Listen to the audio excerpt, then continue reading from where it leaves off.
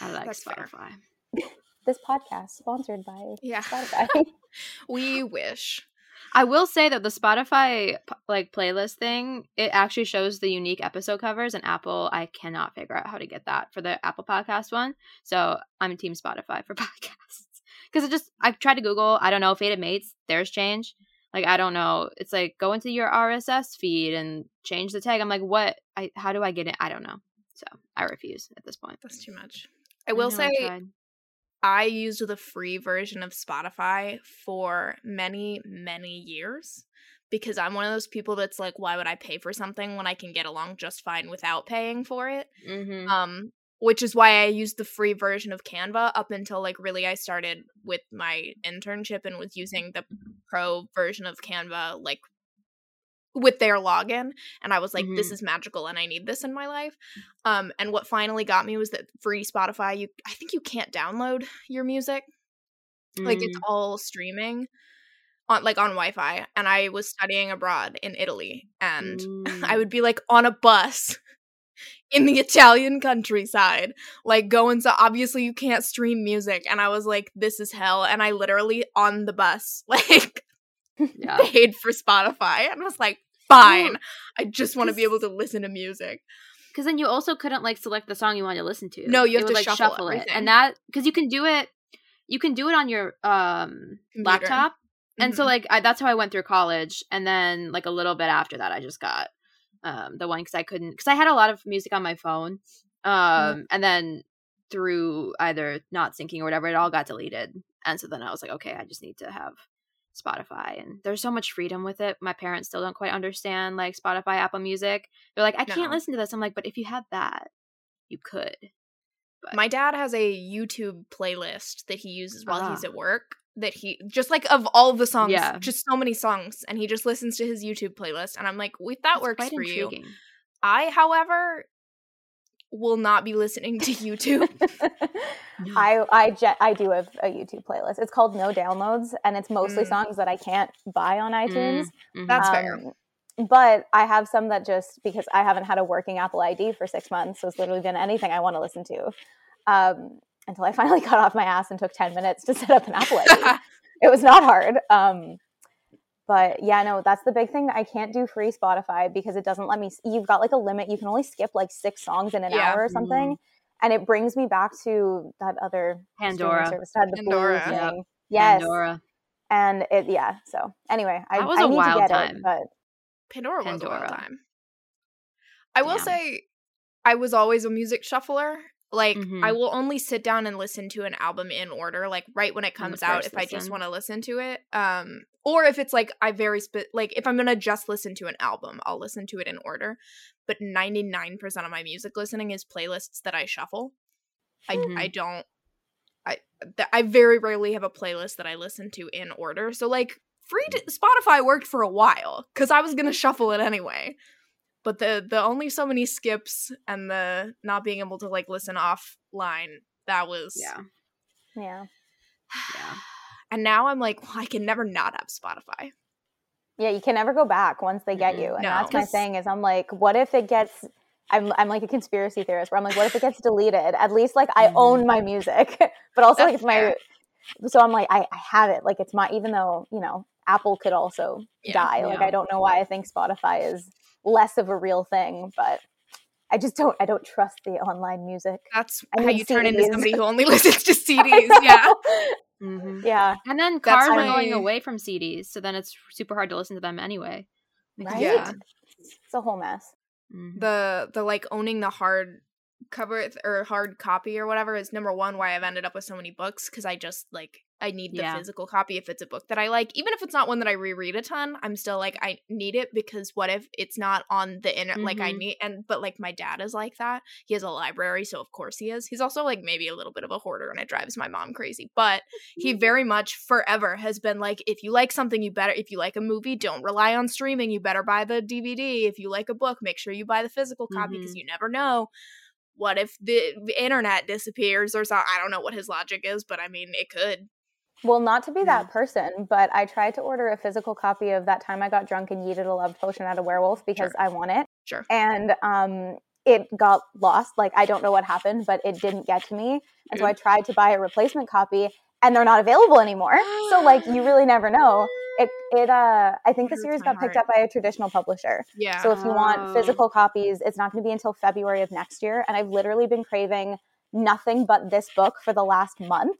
So I'm hoping that some miracle will happen and my package will get shipped. But I'm thinking, like, it's been pulled. Like, they can't send me a replacement because they're print on demand. So seriously, if you see something you want, buy the physical copy because you may never get it again, which is dramatic. I'll wait until February, but there we are. Is it like online anywhere, like, used to sell? It doesn't look like it. I've tried looking it up, like like the title, physical book, thrift, whatever, and nothing's really coming up. That's really but it's literally, I think it's been within the last week. Sorry, what was that? Oh, I was just saying, like, probably it's not one that a ton of people bought physical copies of, so probably not a ton are selling it. I did see Kimberly Lemming made a TikTok where she was like, I saw somebody selling a hard copy of this book for like $100 or something because they pulled it. You won't get it with that cover anymore. And she was like, guys, my book is not worth $100. Do not let someone scam you into this. She kills me. I actually DM'd her. I don't think I'll get a response, which is totally fine. But I DM'd her and I was like, here's the situation. Is there anywhere I can get a physical copy? I'm like, I'm by no means, I'm not asking for it, but I'm just like, if you happen to know that a certain retailer still has it, or if you know that they had like a limited amount of physical stock, because I think with the retailer I was trying to buy it through and with Amazon, it's print on demand. Right. So I was like, if you know anybody who has it, please let me know. I want to read it so bad. But like, I have a Kindle, but it's literally 9 years old and I'm too lazy to set it up. Or do I have a Kobo? Which one is Amazon's? Amazon's Kindle. You could do your Kindle app on Oh. your phone. Then I have a Kobo. I have a Kobo, and it's 8 years old, 9 years old, and I think it still charges, but I haven't touched it, so I don't really do like ebooks. And I have the first one in physical, so I'm like, I'll just wait until February and just be sad. I mean, you could do, like Hannah said, if you get the Kindle app on your phone, you could read it. Yeah, I could do that. Yeah, I could do I'm that. assuming It's not great. I hope they're still selling the ebook. Yes, the ebook is still available. Then yeah. Yeah, in theory, I could do that. And I could read the third one then. Yeah. Mm-hmm. I don't That's love reading ebooks on my phone, but if it's like, it's what you gotta do, sometimes it's what, like, I don't have a Kobo, so any ebooks that I get on Kobo, I have to read on my phone. Yeah, that's what I find with NetGalley ARCs too. I have to read them on my phone and it majorly impacts my enjoyment of the book. So whenever I try to review things, I'm always like, I cannot speak to pacing at all because I read this over the span of 60 days. So like, I can't tell you if it's at all well paced. I did that with The Secret Lives of Country Gentlemen. And I loved it so much that I'm like, I do need a physical copy of this book, which has also been lost in the mail, by the way. The 2 books I ordered, but it's fine. But in my review, I was like, I literally read it during my 2-minute breaks at the gym. Like, I would go with my partner, it would be my set, and then while it was his set, I would read 3 pages. Like, so I can't speak to pacing, but I really enjoyed the vibes of the book. NetGalley is why I ended up getting a Kindle. Like, I got tired of reading it on my phone and was like, here we are. I mean, it was like a graduation present, but... Yeah, I used to not be an ebook person, and then I like forced myself to with NetGalley and just like stuff I could get from the library that didn't have audiobooks and everything, because like my Libby app can then send to Kindle. But at the beginning I was staunchly against it. I was too, and now I can't read physical books. Yeah, it's bad. I own this Kobo, and it's again, it's very, very old. I have no idea if it'll work, but I own it. So I'm like, especially for library books, if you're going on a trip, if you have these arcs, like I would rather read it on something like that because I know they're designed to like, there's no glare and all that fun stuff. And I hate reading on my phone. Like I violently hate it. But I've just been too lazy to set it up. It's back there somewhere. I just don't feel like touching it. I feel that. Yeah. So welcome to Romance Your TBR. Thank you. if you're hearing a third voice again, that's because we have a very special guest, the lovely, wonderful Meghan. I'm Caroline. Hannah. I'm Hannah. Thank you, Meghan. We almost never introduce ourselves. We forget it every episode. Nice. So it's exciting if we manage to remember to say the name of the podcast and ourselves. And this is our lovely guest, Meghan. Do you want to introduce yourself? Tell the listeners a little something about you, where to find you, etc. Sure. Hi, I'm Meghan. I'm at Meg_Mazzaferro on Instagram and TikTok. I make bookish content and I try to take aesthetic photos. It doesn't always work. But I read a lot of YA fantasy, and since befriending Caroline a couple years ago, I've been really getting into historical romance. It kind of comes and goes in waves, but it's always like such a fun thing to read. And so because we've talked about the Dangerous Damsel series before, so with Secret Service of Tea and Treason coming out, I was like, okay, can we please talk about this again? Because I had a lot of fun last time. And then Caroline was like, oh my God, you should come on the podcast. I'm like, oh my God, a podcast? Like, that's so official. That's so fancy. So here I am. Are neither official nor fancy. Because you guys did a TikTok live, right? Yeah, we did a couple. We did a read-along for both the Wisteria Society and the League of Gentlewomen Witches. And we did a little read-along and then did a live at the end of each for each of those books. Fun. And that was when Gentlewomen Witches was coming out. Yes, it was a ton of fun. Yes. And then, so we're going to also do one to talk about Tea and Treason at the end of this month. We just haven't decided. Yeah, I was going to say, zero plans have been made to coordinate that, but it will be happening at some point. It might just be like the day before, we're like, hey, what if we did this tomorrow? Hey, do you want to go live tomorrow? So that works. We'll find out. We'll post about it. But I figured this way, people who can't join the live can still hear what we have to say, which I know we got a couple of comments on the lives of people, or afterwards, of people being like, I couldn't join, and it's not like with Instagram Live where there's a recording of it. No. It just it does kind of the ether. Yeah, like sometimes you get a notification that you can access your live afterwards, but it depends. If we're doing like a group one, I don't think there have been a couple of times I've gone live to write, and it's literally just me sitting in silence typing on my laptop for 20 minutes. Yeah. And then they're like, here you go, in case you want to edit this into something. I'm like, I don't know what you want me to do with that. But I think when there's two hosts, it becomes a little bit more complicated. Yeah, because I know with TikTok, like, if you join a live, you join with, like, the person that you're following or the person whose live you clicked on, so you can't, like, see, like, I couldn't see your followers commenting on the live and vice versa. Yeah, it's a very weird, like, it's a little messy. Maybe we do it on Instagram this time. Who knows? We could. We'll figure it out. We'll coordinate the night before. It'll be like a sudden drop. Surprise launch. Yeah. Anyway, so the Secret Service of Tea and Treason, the one and only, from the one and only India Holton, one of my favorite people. I adore her, like, so much. I know. Would die for her. I'll never forget the experience of reading book one. I got the arc and I don't remember signing up for it. It was just sent to me in my email before, like, I had any followers or anything, and I had not heard anything about this book. I don't know how I got it. And I started it and I was so confused, but it was the best time ever. And I was like one of, I think, her first like reviews on social media. And she was like, oh my God, a review. And I was like, I don't know what's happening. Because it was super early in whenever it came out. Maybe it was still even in 2020. Because that's when I started my account. It was like September. Maybe it was early 2021 when I got the arc or whatever. But yeah. And look at us now. Right, look where we've come. I do book reviews for this company called Cloud Lake Literary. They're based in Thunder Bay.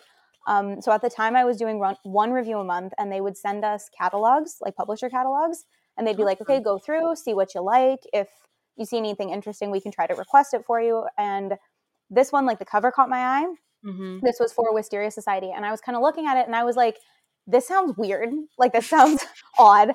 I don't do I'd never done a historical romance before. And I was like, you know what though? If I'm going to get sent a free copy, like, it's not going to cost me anything. There's no real risk. Let's try it. It'll be like, probably like a solid, like 3-star, 3.5, a fun couple of days to read. And then I was on vacation. So I feel like, would it have been 2021? I was in Thunder Bay. Like, I happened to be visiting my family at the time. And I was loving it. Like, I just remember as soon as I started, and exact same situation, I was like, what the fuck is going on? I'm sorry, can we swear on this podcast? Yeah. Okay. Yeah. But I was like, it's rated E, so excellent. We're good. It came out in June of 2021. Oh, wow. That makes sense. Because I think I would have read it in either July or August. Okay. Like, I got sent a finished copy. Well, that's exciting. I need to I don't know. I need to host a giveaway for this series though, because I've received all of them through Cloud Lake. I have not given India a penny of my own money, and I need to, because I love these books so much. I need to support her financially. But I remember I was sitting in my grandma's living room and I was reading, and I don't remember if it was a spicy scene, and my family was nearby. Like, they were all sitting at the dinner table and I was in the living room reading, and I was like, this book is so good. But like the beginning, I remember being like, okay, I don't understand I'm like, is the house flying? Like, they're talking about being pirates, but then they're like, go get the house off the ground. And I'm like, what the hell is going on? But then, within 20 to 30, like 20 pages, you kind of get the gist of it. And the entire time, I just remember grabbing whoever was walking past me and being like, this is insane. I'm loving it. And everybody was like, I don't care. I was like, but you should care. Like, it's so good. And then I read League of Gentlewomen Witches, and because Caroline had already read it, so I was able to scream to somebody, which was like so important, because I was like, oh my God, it's even better. Like, it's even better than the first one. I don't know if we're going to be getting into rankings and stuff, but I think League might be my favorite of the three. It is. But they all have something so different and so special about them. But anyway, that was my experience. Caroline, tell us about your experience with the first book and how you found the series. I honestly don't remember a ton. I do remember it was like right after it came out. It was still up for request on NetGalley, and sometimes even after a book is out, I'll request it if I'm not sure I want to buy a physical copy. Because if I get approved, then I have the ebook copy, and if I like it, I can buy the physical copy, which is kind of cheating, but I still leave a review, so is it? Yeah. So I got the NetGalley arc, I think, like right after it came out, and I remember pausing about halfway through the book to go order the physical copy of it, because I was like, well, my new personality is just unlocked. Yeah. Oh, this is it. Here we are. It was fairly early in my historical romance reading as well. Yeah. I think I was still pretty solidly in the like illustrated cover well phase. That's also fun because it was early in mine too, so I thought it was like the super spicy book. And like especially like the first one, it's not. But like I remember thinking, whoa, this is hot. I mean, it still was hot in the like India Holton hot. When I reread it, I was like, "What? Why did I think this was like the hottest thing I'd ever read?" Because you're in it, and you're like, "Wow, Ned Lightborn."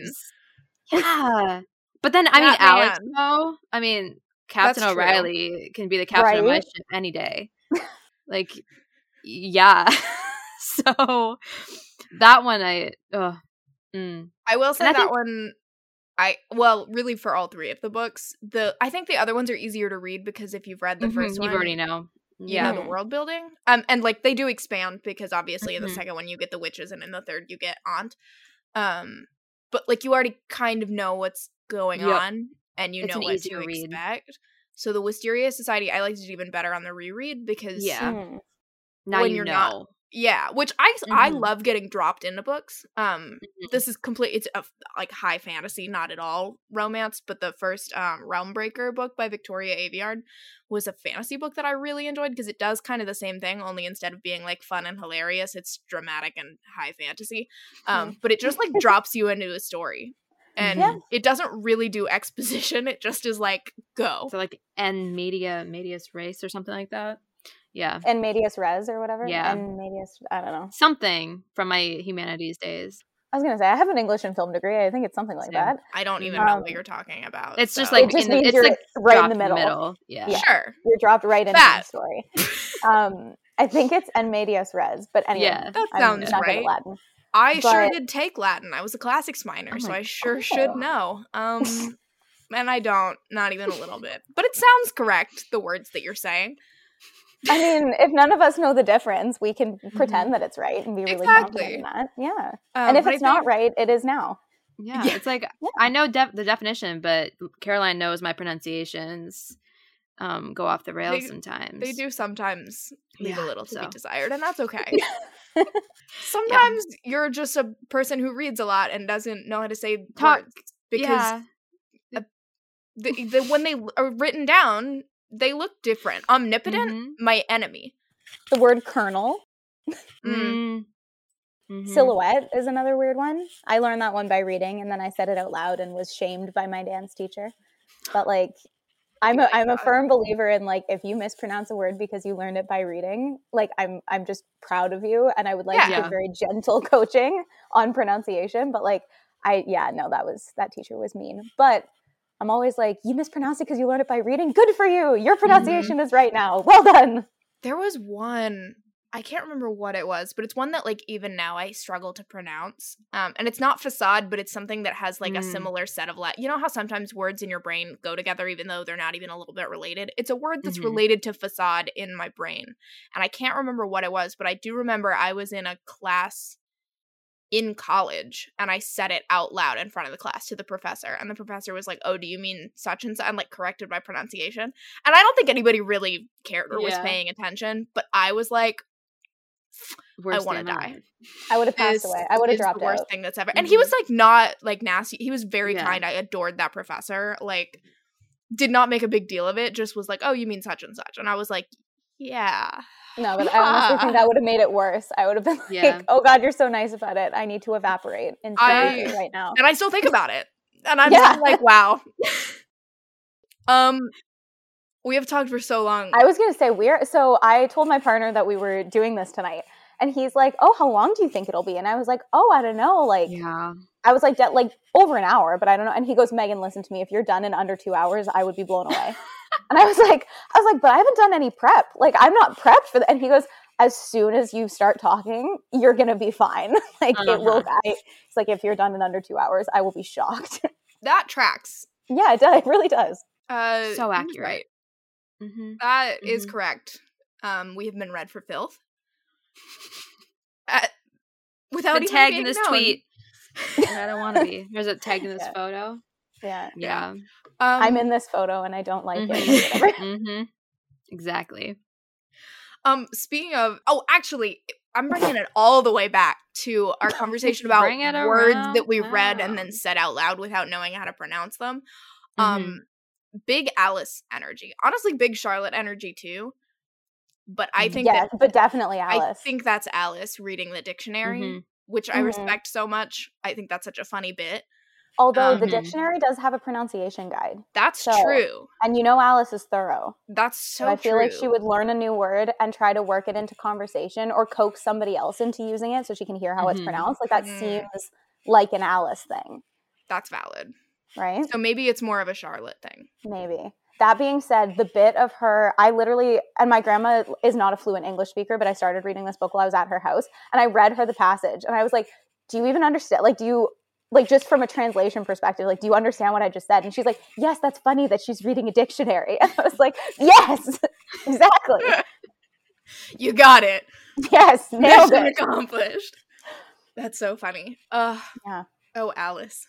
Oh, Alice. I would die for her. I'm like, where are my notes?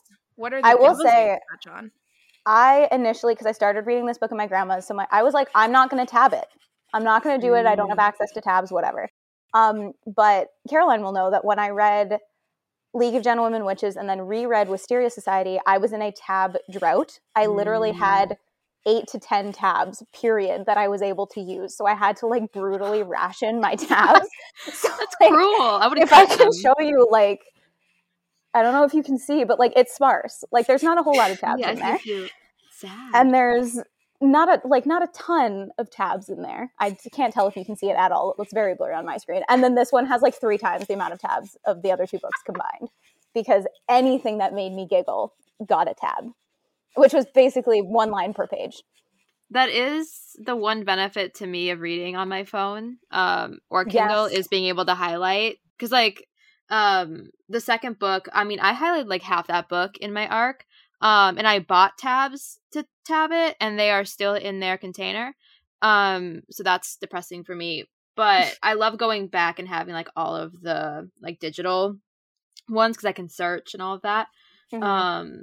So it's like I have to kind of read my notes as I'm listening to the audiobook and then like go in and mark things in my physical copy. I have so many different formats of books. See, I don't annotate on the first go almost ever unless I'm reading an ebook, and even then when I annotate or when I highlight things, it's very sparse. Interesting. So like when I went back, I made a graphic for Tea and Treason, and I went back to try to find a quote, and I was like, why have I think I only had like 8 highlights, something like that, and I was like, that's bizarre. Like, why did I not highlight more? So I reread it. This time I just put on the audiobook because I was like, I can go really fast and like I already know what's happening. And then as I was listening, I was like, oh no, hang on. And I had to go find in the like ebook where that was so that I could highlight things. Because the second time I read through, suddenly there's a million things I want to note. Yeah. So there's all the, or I swear to God, towards the end, because in the beginning it's mostly just like kind of funny things.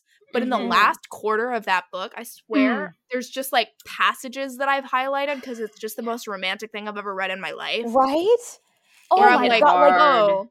I did not expect Bixby to be such a romantic lead. I was like, just because of how he is in Gentlemen Witches, I was like, he's going to be really withdrawn. He's going to be really quiet. Alice is going to kind of learn to read him a little bit. And like, to a big extent, she does. But at the same time, you have him look at her and he's like, I'm obsessed with this woman. And I'm like, I'm obsessed with you. Like, that's wonderful. And I was blown away. Like, I just didn't expect to have as many of those, like, for him to be so openly emotional throughout the book. Yeah. And it was like such a lovely surprise, especially because Alice is like, I absolutely do not care about this man. That's a hard no. And then Bixby's there and he's like, this is my wife. Like, I love her. It was wonderful. And especially towards the end when he starts just constantly being like, you deserve love. Yes. Like, you are wonderful. And just like all the verbal affirmations. And I'm like, why am I weeping? Like, and like he said, don't even. We can't talk about the epilogue yet. No, we'll get there, but we can't because we'll talk about that for the next hour, and then we won't touch on the rest of the book. That's another one that, like, I think I started highlighting like a couple of passages, and then I was like, I actually have to stop because if I start, I will highlight the whole epilogue. Yep, there is like a whole paragraph. You can't really see it. That's I believe just it. one highlight. Yeah, no, we can't see anything, but I believe you. It's a whole paragraph where I was like, yep, the whole thing. Yeah, no, I only tabbed one. And the rest of it, I was like, just imagine that the whole epilogue is one big tab. But like, we'll get to the epilogue. But holy shit, it was perfect. But I love Secret Service of Tea and Treason, and there were certain things that while I was reading, I was making notes because typically I don't annotate or tab on the first read. I did with League because we were going live and it was my first time ever going live and I needed to do my homework. And then for Wisteria Society, it was a reread. But for Secret Service, it was the same kind of thing where I was like, I need to do my homework. I need to be prepared. And at the same time, I went into this conversation like just vibes. But like, I kept noticing, and I think I'm matching the vibe of this podcast perfectly, which is fantastic. You did it. But I remember we had talked about how the previous 2 books in the series, the depiction of aunts as like a figure and what they represent. And so as soon as it was like the governing body of the spy organization is aunt, I was like, this is going to be important. And as soon as we get to that point, like, and typically I don't catch like little manipulative moments right at the beginning, but when she's like, oh, Alice, behind you, and Alice turns around and the lady like puts a bunch of sugar in her tea, and I literally tabbed it and I wrote just like evil. I was like, evil. That is wench behavior. Yep. Wench. But just that whole progression of like the ants getting kind of more and more menacing in like each book, and how then in comparison you see Darlington and she's like, sugar is terrible for you, and Alice is like, thank you, and I'm like, oh my god, you belong here, Alice. Like, stay here. Yeah, but that's why the third act hit me so hard, just because it was like deconstructing like all of the ants and stuff. It was a time. I'm trying to find I definitely wrote a note about like the kind of slow reveal of the insidiousness. Yes, because it is slow. Yeah, and I mean, you can tell, like you said, the sugar, like you can tell something's off at the beginning. The one that hit the most was when Alice talked about the beatings, and Bixby was like, you were beat? And she's like, oh, it's fine. And he's like, I wasn't. What are you talking about? That one. There's one, deep. Let me find the quote, because I think it was shortly after that, because once you get to that point, there's a lot of moments like that, where he's like, pardon? Yeah. What? But there's like, I've highlighted an entire chunk, and it's another one where Daniel is like, it matters, like, you matter. Yes. When he says that out loud, I was like, stop. Well, but so the part that I ended up highlighting was turning her head to the window, she squinted against the light, determined to see neither the mingled look of love and lethality in Daniel's eye, nor the wan, sad ghost of a girl who had been caned repeatedly over the years until she learned to mask her oddness behind 1,000 faces. It does matter, Daniel argued, you matter. But she knew that it did not. She knew that she did not. Not the woman she was deep within, nor the girl she had been. Neither did the love she shared with this beautiful, dangerous, gentle man matter. The mission might be finished, but Aunt owned her soul.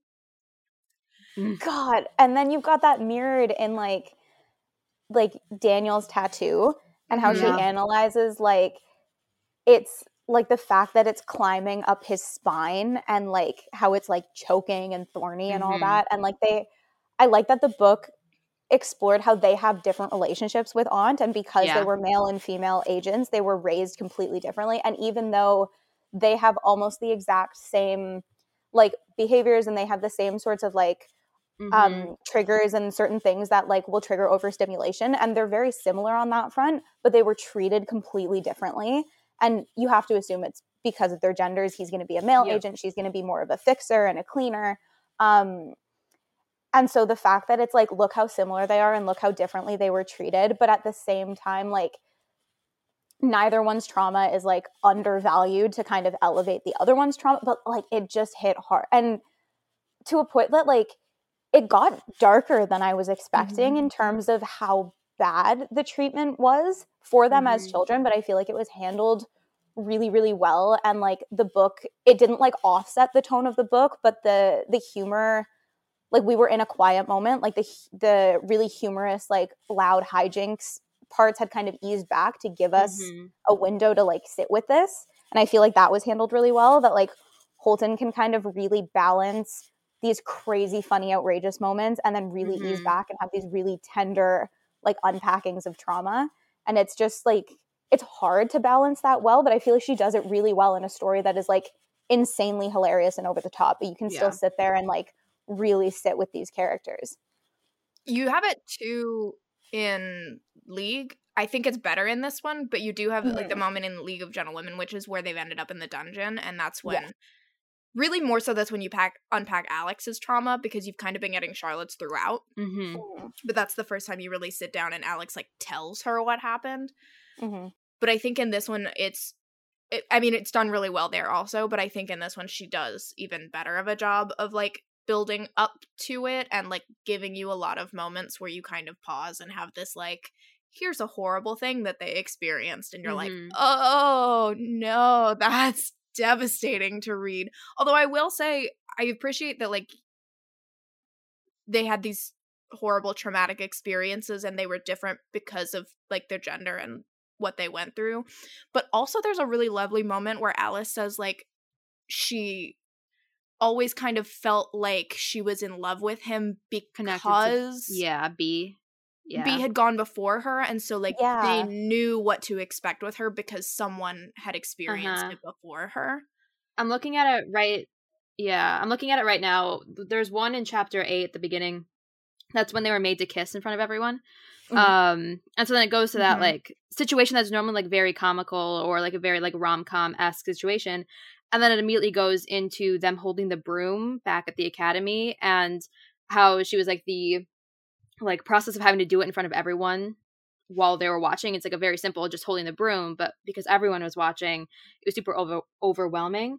And then you learn that Agent B the year prior destroyed the entire room, the same as Alice the next year, and how they both experience that same thing. And so then when they have to kiss, and it's a very like small tender kiss, I mean it changed her entire like worldview at that moment, and everyone else is like, whoa, that was, you guys have been married for 3 years, that was odd.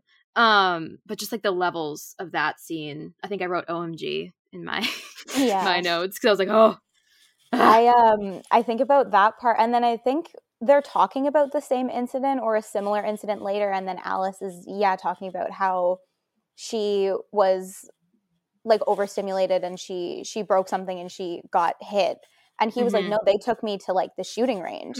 Yeah. And so it was done really well where you get to see how they're so similar and how this whole time they've been supporting each other even though they didn't know it. Like I love that chapter at the beginning, or that bit at the beginning where she's like, I would love to have a slumber party with B. And I'm like, you will, just wait. That whole part was hilarious. Why did Agent B have a slumber party with this princess? Yeah, Agent B must be a woman, because why else would she be having a slumber party with this princess? And then, like, in the middle, I'm beginning to suspect that it wasn't... they didn't do much sleeping or something. Yeah. Slumber party. Well, also when she mentions it to Daniel, and he's like, what?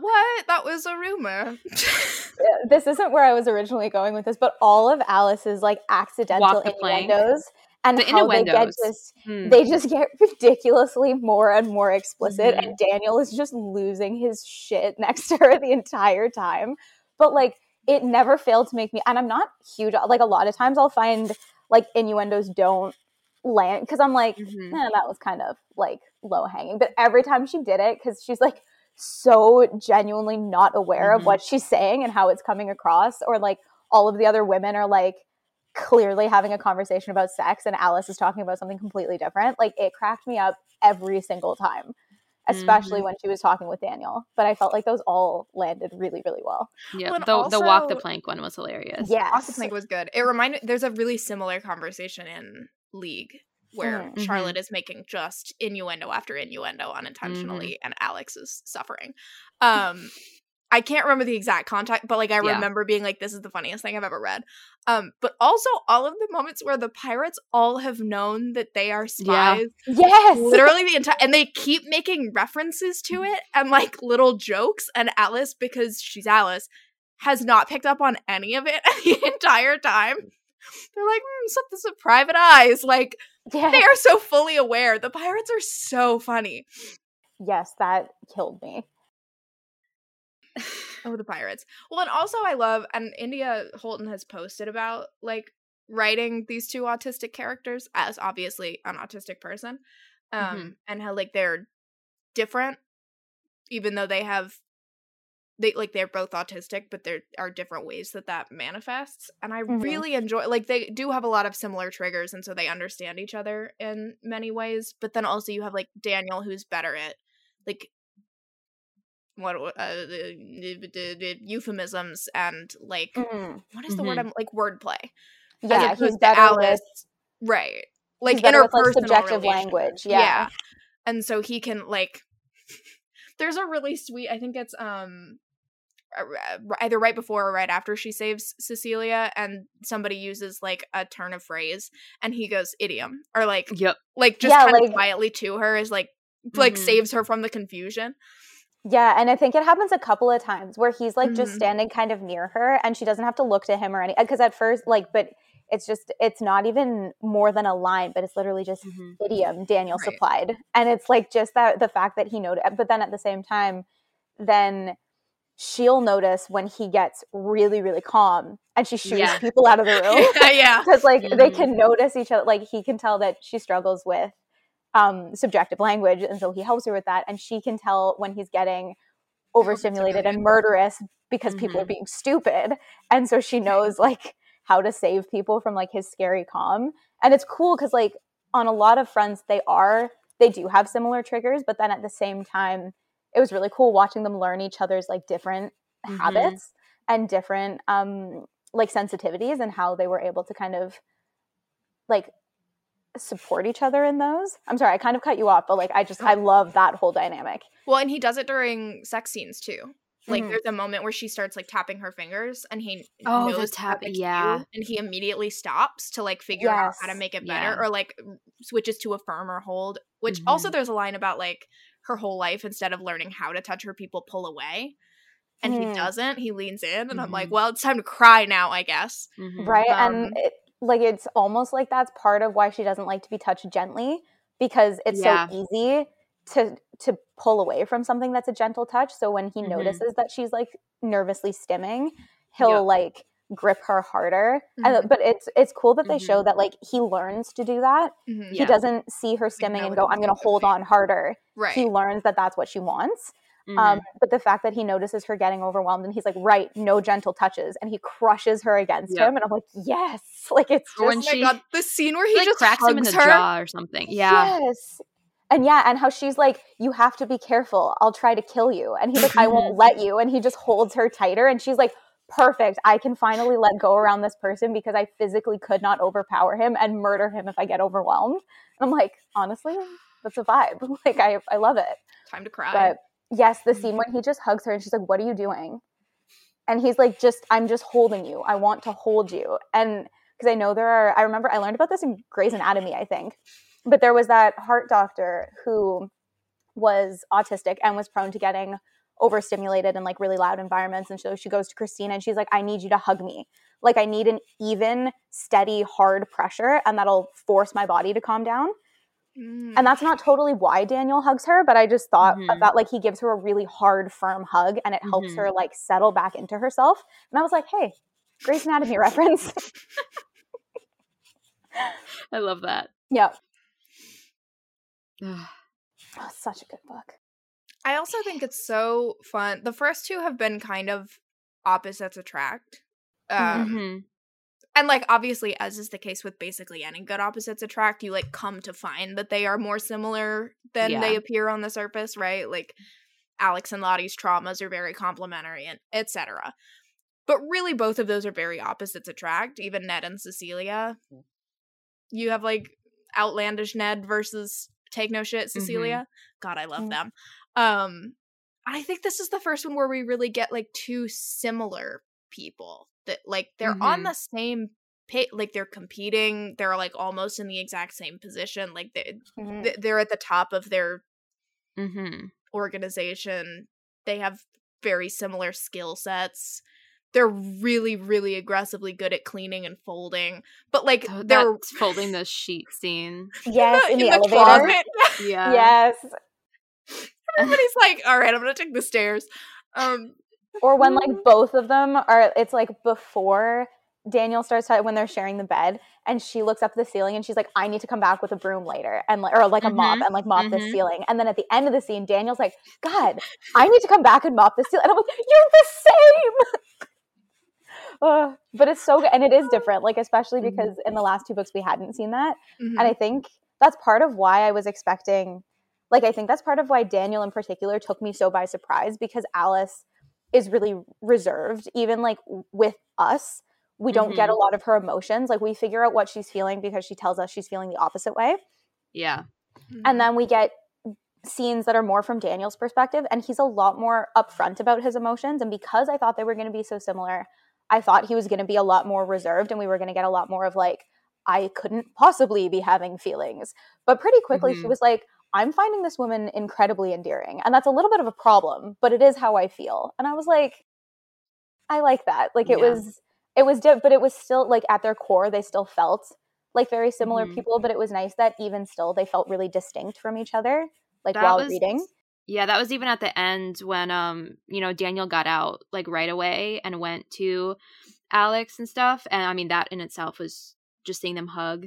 Yeah. Stop. The line where he says, I'm going home, and then immediately goes to Alex. And then Alex right away knows that something's wrong. Yeah. It was, I mean, that's like, part of the last like 25% that just absolutely guts you. It's eviscerating. Like, you just start crying and don't stop. That's where I know, because it was so just the friendship and the love between them. And then how you see Alice, who, it was really sad to see her back in the, aunt role until she's like, nobody steals her books and her Mr. Bixby. Yes, no one steals my Mr. Bixby. Oh my God. That's my favorite line in the entire book. No one steals my Mr. Bixby. Like, took me out. I think mine was like 2 pages later when he goes, I'm sorry I couldn't get to you sooner. And he's like, I'm sorry I didn't come for you sooner. And she's like, I'm sorry I didn't escape and make that unnecessary sooner. And I love those scenes where it's like, they're like, I just love that where he's like, I wish I could have come for you faster. And she's like, I wish I could have come to you faster. Like and the fact that they were both on the same page, like that hits me. And I was like, I have to mention that at some point because I loved that line. All right, hang on, wait, while we're talking favorite lines, I have to contribute. I have 2. No one move on. Hold on. It's important because it's related. Number 1 is related to the, like, because they have 2 very mirrored or, like, parallel lines with her. Nobody takes her books and nobody takes her Mr. Bixby. But he'd found that heart and they'd taken it from him. They'd taken Alice. Illegal. All right. And then 2 is home, Alice said dreamily, looking at Daniel again. Where is that? I don't know yet, he said. Shall we find out? Yeah. Anyway, continue. That was all. I simply. Oh, wait, I had another point before we move on from this part of the discussion. Yeah, I do too. I'll get in line, but, like, I do too. Like, hold our hands up. Like, in a Zoom room, you click the little raised hand.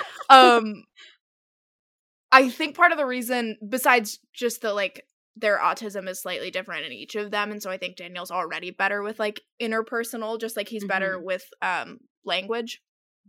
But I think part of it is absolutely that he was undercover with Alex and was a pirate for so long. Because already you've seen what happens when you take somebody out from this very oppressive organization that's trying to force you into a certain role.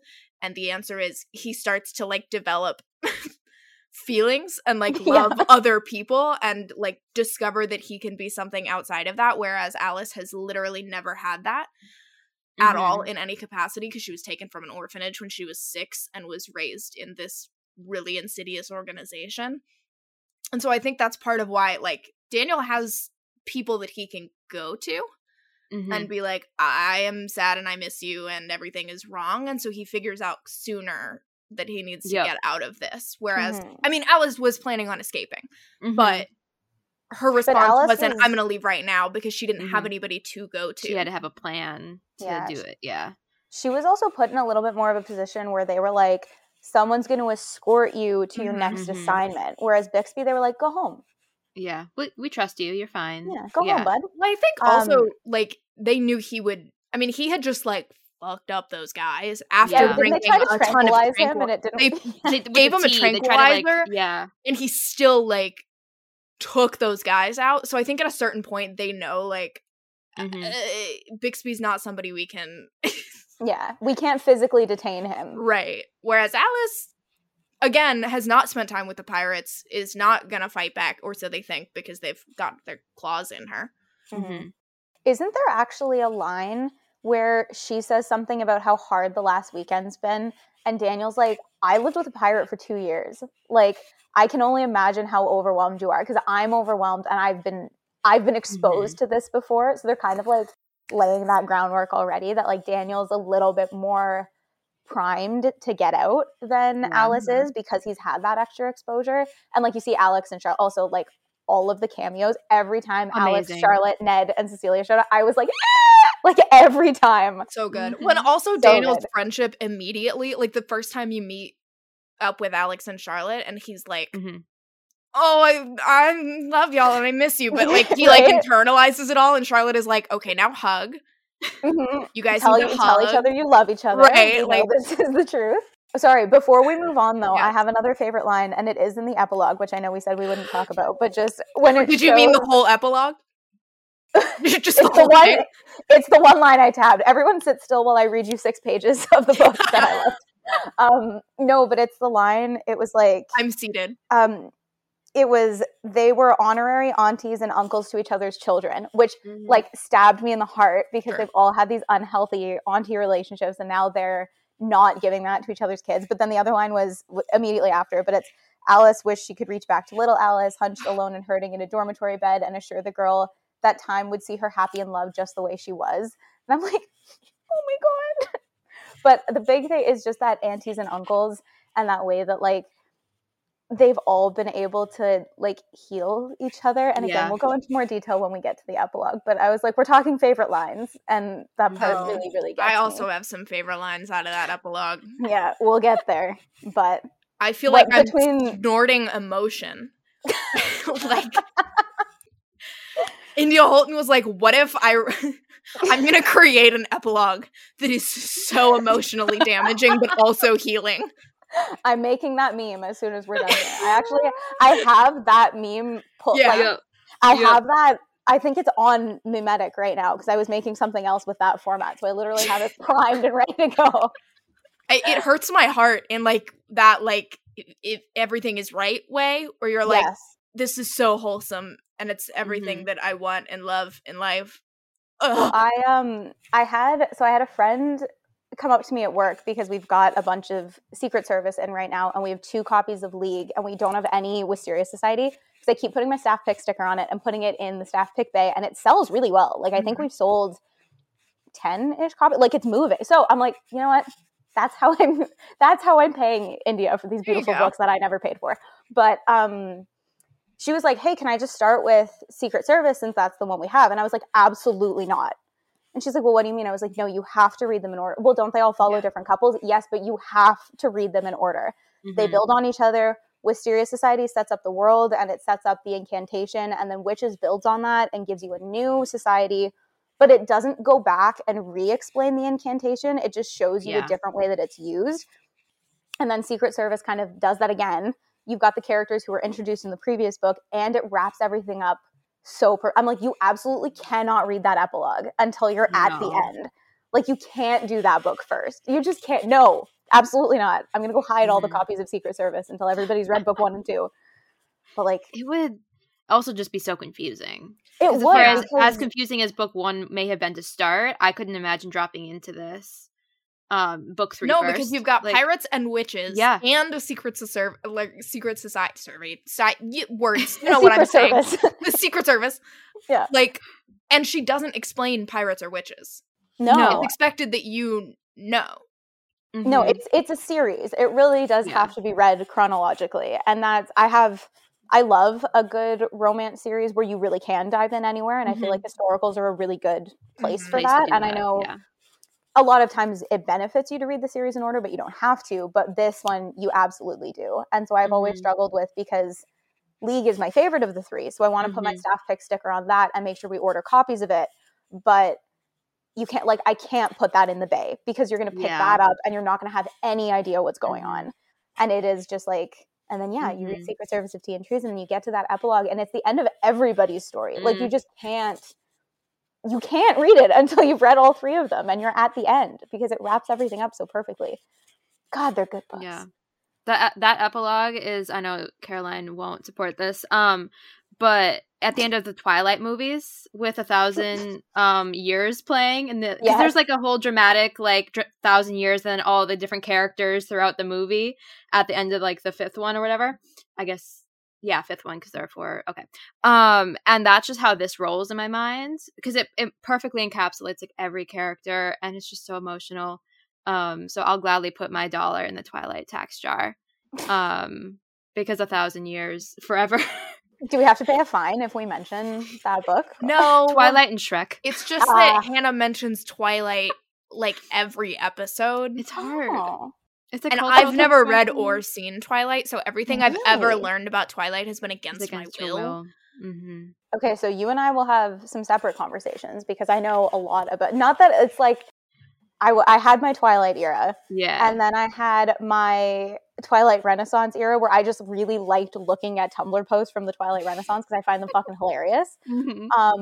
But I'm bad with, like, I'll sit and I'll watch the movies and I'll be that person who leans over and it's like, so blah blah blah blah, and I'm like whispering little secrets and whatever, and then the baseball scene will be coming up and I'm like, this is literally one of the best scenes in cinema. Like, it's so good. And I'm a film student, like, I'm a film major. I have a degree in movies and I lean over and tell people that's one of the best scenes ever put to film, and I stand by that.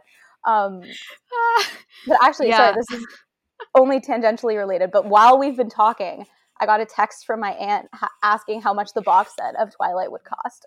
Amazing. I'm like, I could loan you my copies, except all of the covers are coming off. Like, they're a bit of a mess, but I never thrift them.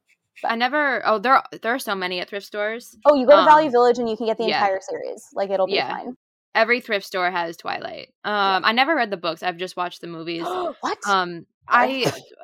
I was, like, I've always been an audiobook person, and I despise the narrator of the audiobooks. My parents listen to them, like, both of them. Everyone here is a Twilight fan in my family. But I've only seen the movies. And so, like, I don't know everything, but I think I know, like, a good amount, especially from what they've told me that I've missed and stuff. Well, so another day we'll come on again after both of you have read the books. I'm inviting myself back, and it'll be an after hours episode. Yeah, and we can discuss the Twilight series. I actually the difference between the books and the movies and all that. But okay, the other option is you can say, and I'll read them to you. That can happen too, but that's going to be a much longer episode, and then we're going to have all this copyright shit that we have to deal with. I think actually that it would be funnier if the episode is you all explaining Twilight to me. Can we do that? we have a newsletter exclusive podcast where we have posted 0 like full length episodes. But that's where we can just get truly off the rails. It's going to involve alcohol, and I think it would be amazing, really funny.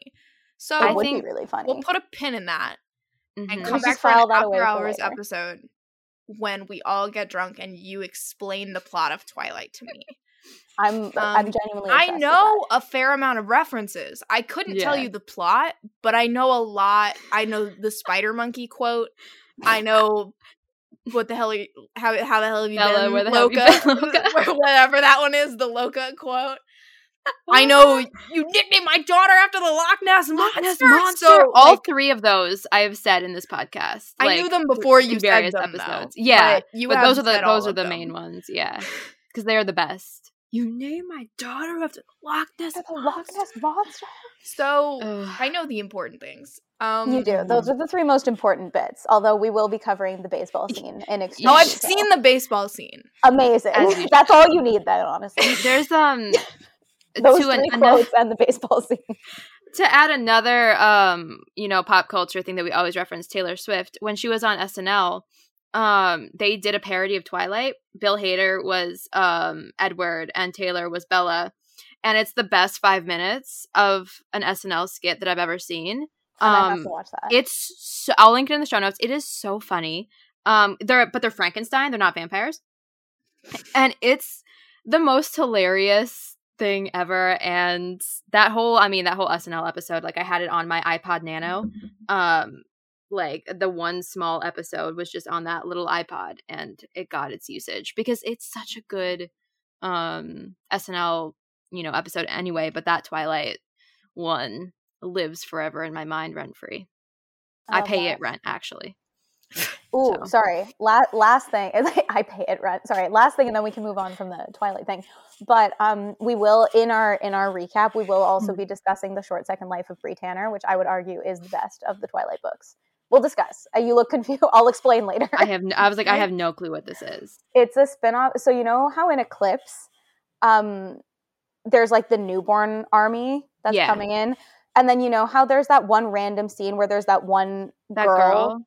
And Esme's like, we're going to keep her. She's innocent. And then she just gets freaking... Yeah, so that's Bree. Oh. And so Stephanie Meyer wrote a really short little book about Bree.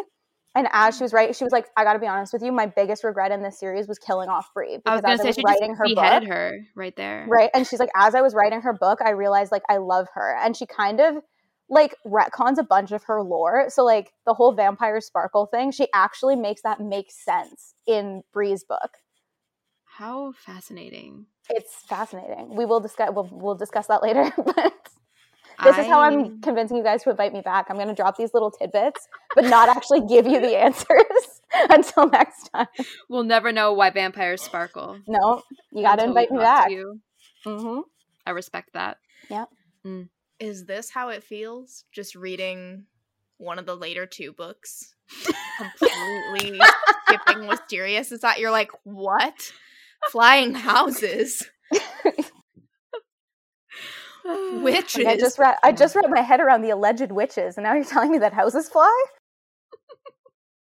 It's such a difficult series to summarize too, like to try to sell it when I describe it to people, because I'm like, okay, there's one fantastical element, and that's that houses fly. I just need to get that off the bat. And they go, what? And I'm like, Lady Pirates, Captain Flying Houses. And they're like, okay. And I'm like, just trust me on this one. Because I'm like, it's better if you go in knowing that. If you figure it out on your own, that's fine. But it's really hard to sell the series without explaining that that's what's going on. Oh, yeah.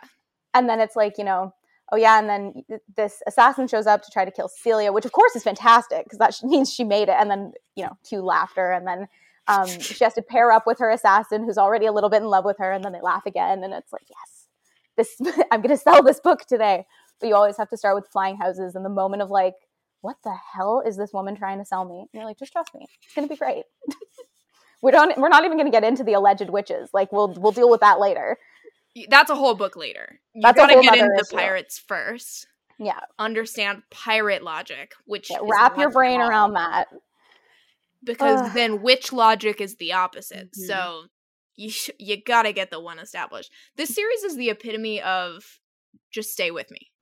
Yeah, it really just humor me on this. Start this book and it's literally like, just stay with me. Just it'll make sense. Just keep reading. Yeah, you'll get there. Yeah, and there's no moment to stop and be like, how are you doing? It's literally like, just trust me. We're just going to keep going. You can't stop. You got to just move with it. Or it's like, now take my hand and we wait and go. We're going. And we're running. We're going. That's this series. Yes. But there is no moment of like, we wait. It's literally just take my hand and then you're running. Yeah, the more that I think about it, book 1 is so wild with the Bronte guy. Unhinged. Like, because that's the one I've read the least, just because book 2 is my favorite. Well, I suppose book 3 is technically the one I've read the least, but like book 2 is just more of a romance novel to me than book 1. So it's a little bit more my style. But just thinking about everything that happens in book 1, like, I'm impressed that I was able to stay along. And like the fact that you jump into it with with League and Secret Service, you know what you're getting. Like you sit down and you know what you're jumping into. But with Mysterious Society, the fact that that we were able to sit down and just be in this and be like, cool, this is what's happened, and like to try to tell people you have a villain who is super inspired by the Brontes. Like, it's so weird. It's such a weird, and she's got a maid who can see ghosts but not really. Like, it's just, but it all makes sense when it does. When you're in it. Yeah, I got my friend to read the first one. I don't know if she ever read the second one, because she definitely was not a fan of it. She actually listens to the podcast, so hello, Maddie. Hi, Maddie. But she wasn't a fan of book 1, but I'm like, you should stick around for book 2, because that is a little bit more like, you already know what's happening, and it's a little bit more like romance novel-esque. I'm like, you got the hard work out of the way with book 1. And I don't know if she ever did book 2, but yeah, it's a tough sell, but I think once you get over that hump of just like flying houses. Yeah. So I start with that. I get that out of the way. Yeah. And then I like to tell people too, it's like, it is like, it's a historical romance, and it's making fun of, like, it's satirizing the Brontes and Jane Austen and those sorts of tropes. So like, it's slower to start. The writing style isn't easy. Like, it's not modern, simple writing. There's a lot of like wordplay and like clever word choices, but once you're in it, like, it is going to move quickly. Like, you're going to be in it. It's just going to take you a minute. And a coworker of mine, she's tried twice, and she's made it to about 50 pages. And then we've spoken, and they were like, hey, should I try it again? And I'm like, well, it is, like, book 1 was my favorite book of 2021. Book 2 was my favorite book of 2022. Book 3 is up there for 2023. So, like, no, I don't think you should try it again. Like, yes, definitely give it another shot now that you kind of know what it's about, because I really do think that it's worth it. But it is, I know a lot of people who are like, I tried it, I couldn't get past 20 pages. And I'm like, now that you know, I think you should try it again. I will say, I think this is the one series that, like, I adore it. I would die for it. I push it on people all the time. But if, like, I have friends who read it and are like, I didn't really like it, I understand. Yes. Like, they say that, and I'm like, yeah, I don't think it's for everybody.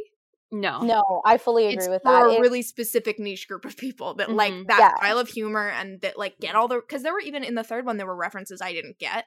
Like, I knew they were a reference, but I just didn't. It was like a literary reference that I don't have that touch point. So like, yeah, I think because it's more of like a spy movie and spy literature homage, a lot of the references went over my head this time. Like, I caught a lot of Austen, a lot of Bronte. You pointed out some Star Wars ones in the second one, but like, in this one, I don't know that I caught, like, I don't know that I saw any references, and I was like, ooh, reference. Like, I think a lot of them snuck past me. I got a lot of, there were like Dickens and other, like. Yeah, actually, the Dickens ones I got. Those actually, I think I tabbed one of those. They made me laugh. But like, they did, she does that thing where she like reworks quotes. Yes, and I did like where Yeah, and they like quote things to each other. But like it starts with, it was the best of dress shops, it was the worst of dress shops. Yeah. Like that kind of thing. Like I can catch those, but a lot of times they'll be like, oh, have you read such and such? And I'm like, I don't know what we're talking about. And that's fine. But I will say, like, if you're not big into, like, the Brontes or Austen or, like, Victorian, or even, like, I was kind of surprised that this was, like, the first real historical romance that you enjoyed, because I wouldn't recommend it to somebody who doesn't already read at least a little bit of historical romance, because I think a lot of it is playing with, well, actually, it really is more playing with Victorian literature than it is with historical romance itself. And I think because I'd read like, I'd had to read, like Austen and Bronte and stuff like that for school. So I had just read that or been actively reading it in university. So it worked for me because I had just been consuming and analyzing those. And I remember actually I had just graduated and I emailed my prof, who was like retiring, but I emailed her and I was like, okay, so we've talked about, because we've done like, she does classes on like, she teaches you like how to duel, and then she has us like, you duel each other, like she makes you like there, and it's like, it was awesome, but you have to follow all the rules and whatever. And so I because I was her TA, so I sent her, I was like, you should do that Hamilton song because it actually breaks down the rules of dueling really, really well, like you should play it in class. But then I emailed her and I was like, I'm not saying you have to teach it, but I genuinely think you would love this book. Yeah. Because I was like, I just think like it's that perfect blend of all of those things. But yeah, no, it was my first historical. And I do think like, I don't think I've read any other historical that's been like that'd be hard to follow up. But like, what would you do to read something similar? I mean, you would have to look in, there are other historical paranormals, but they're not the same brand of humor. No, I think really what I did was, this just kind of opened my mind to historical romance, and it also opened my mind to anything that's kind of like genre bending. So I started like, even I always talk about like A Natural History of Dragons is a book that I never would have read if I hadn't read this, even though they're completely different. But it just sort of opened my eyes to like something that's not fully like in the mainstream, or something that's written a little bit more niche. And so now I love that tiny genre of like lady scientist studies magical thing. And I'm obsessed with that genre. And I never would have read that. Like, I never would have dabbled in that if not for The Dangerous Damsels. And with historical romance, I think really I started going based off of Caroline's recommendations. Like, I saw you posting other things and you were talking about relationship dynamics. And I was like, okay, I think that would work for me. So I did like Portrait of a Scotsman was probably my first like official historical romance. And I loved it. And then so I have the other two in the series. I've read the Bringing Down the Duke, but I haven't read the second one. I have like the Kit Webb books, but I haven't read them yet. The Duke Undone I absolutely loved, but it was a little bit more like, it's a historical romance and not so much like a rom-com. Like, it's a little bit heavier. That one's heavy. That's a heavy book. Book 2 though, Caroline just read book 3. Yeah, I love that one. Book 2 is my favorite in the series. The green one. The green one is Runaway Duchess. Yeah. Okay, I think the Duke Undone was my favorite because I've done the Runaway Duchess and I liked it, but it didn't. And I really liked how, because I was worried that she wasn't going to be a likable character, but I really liked her and the romance. But something about the Duke Undone, I can't even remember a lot of the details, but something about the romance really stuck with me. Like, I still think about it really fondly, even though the details haven't fully stuck. I'm obsessed with the Wild Winchesters because I watched Bridgerton, because I was like, it's the vibe. So there are a lot of things, and I've been very open about this. I don't know what, like, I know a Duke is better than a Viscount, but I don't know how any of it stacks up. None of it. And Caroline was like, I'm going to make a video. And I was like, I will try to watch it, but I can't guarantee I'll learn anything. Like, it's, I have been planning a historical romance 101 series for a very long time. And now I'm like kind of not on TikTok nearly as much, but I would be literally the first one to watch those videos because I don't know. I don't understand the hierarchies at all. But I'm in it for the vibes. And I have like A Lady's Formula for Love. That's a great series. Knocking all of your books on the bookshelf just falls. But that's the one that I want to do next. I don't know that I've actually like sat and read a historical romance in a couple of months. I think you would really like that. That would be a great one. I think you would really like it, especially if you like lady scientists, that kind of vibe. I think that's what drew me to it. We did an episode with Elizabeth Everett last season. She's one of my favorite people. She is very funny. Hilarious.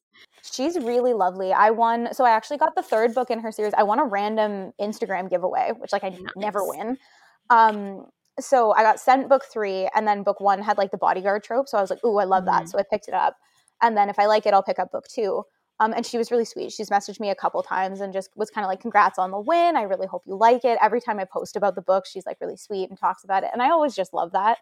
But I'm definitely still in my like cartoon cover era. Like I've been doing. I was gonna say. I love the Wild Winchesters. I just picked up. I'm gonna try to do this without knocking everything over again. But I just picked up my first Lisa Kleypas. None of the other ones that we have at work have step backs, and I'm genuinely pissed about it because I'm obsessed with this. It's like not as cool as the ones you guys find, but I'm obsessed with this. They're still good. I love any step back. Right? I like the Ravenel's step backs. I think they're great. I think some of them are very edited, like the Devil in Spring. I think maybe her dress looks very prom. But I mean, such is life sometimes with modern historical romance. But I mean, to be fair, old historicals with the like 80s makeup on the heroines with or the crop tops. There are some historical with like crop tops and like 2 pieces. Who knows what was going on? Yeah, I'm definitely much more picking up cartoon covers.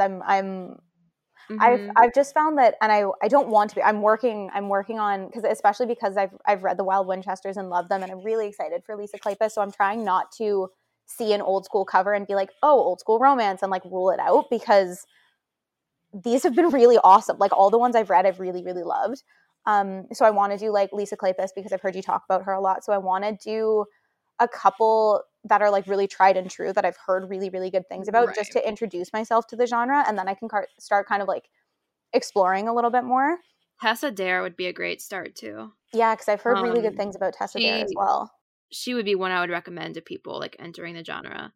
Any of her series, Spindle Cove, Castles Ever After. I think her most recent one is one a lot of people talk about recently because it's like the newest one. But Spindle Cove is great.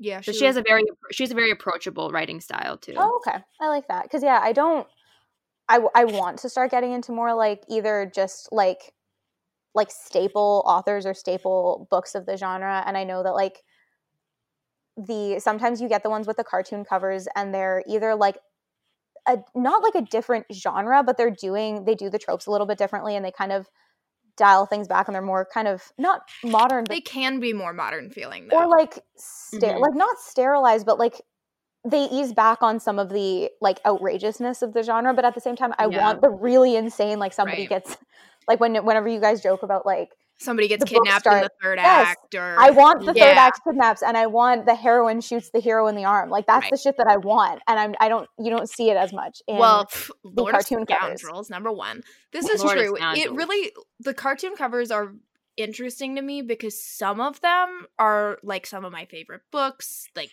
really good intro historical romances, and then some of them you're like, this feels very like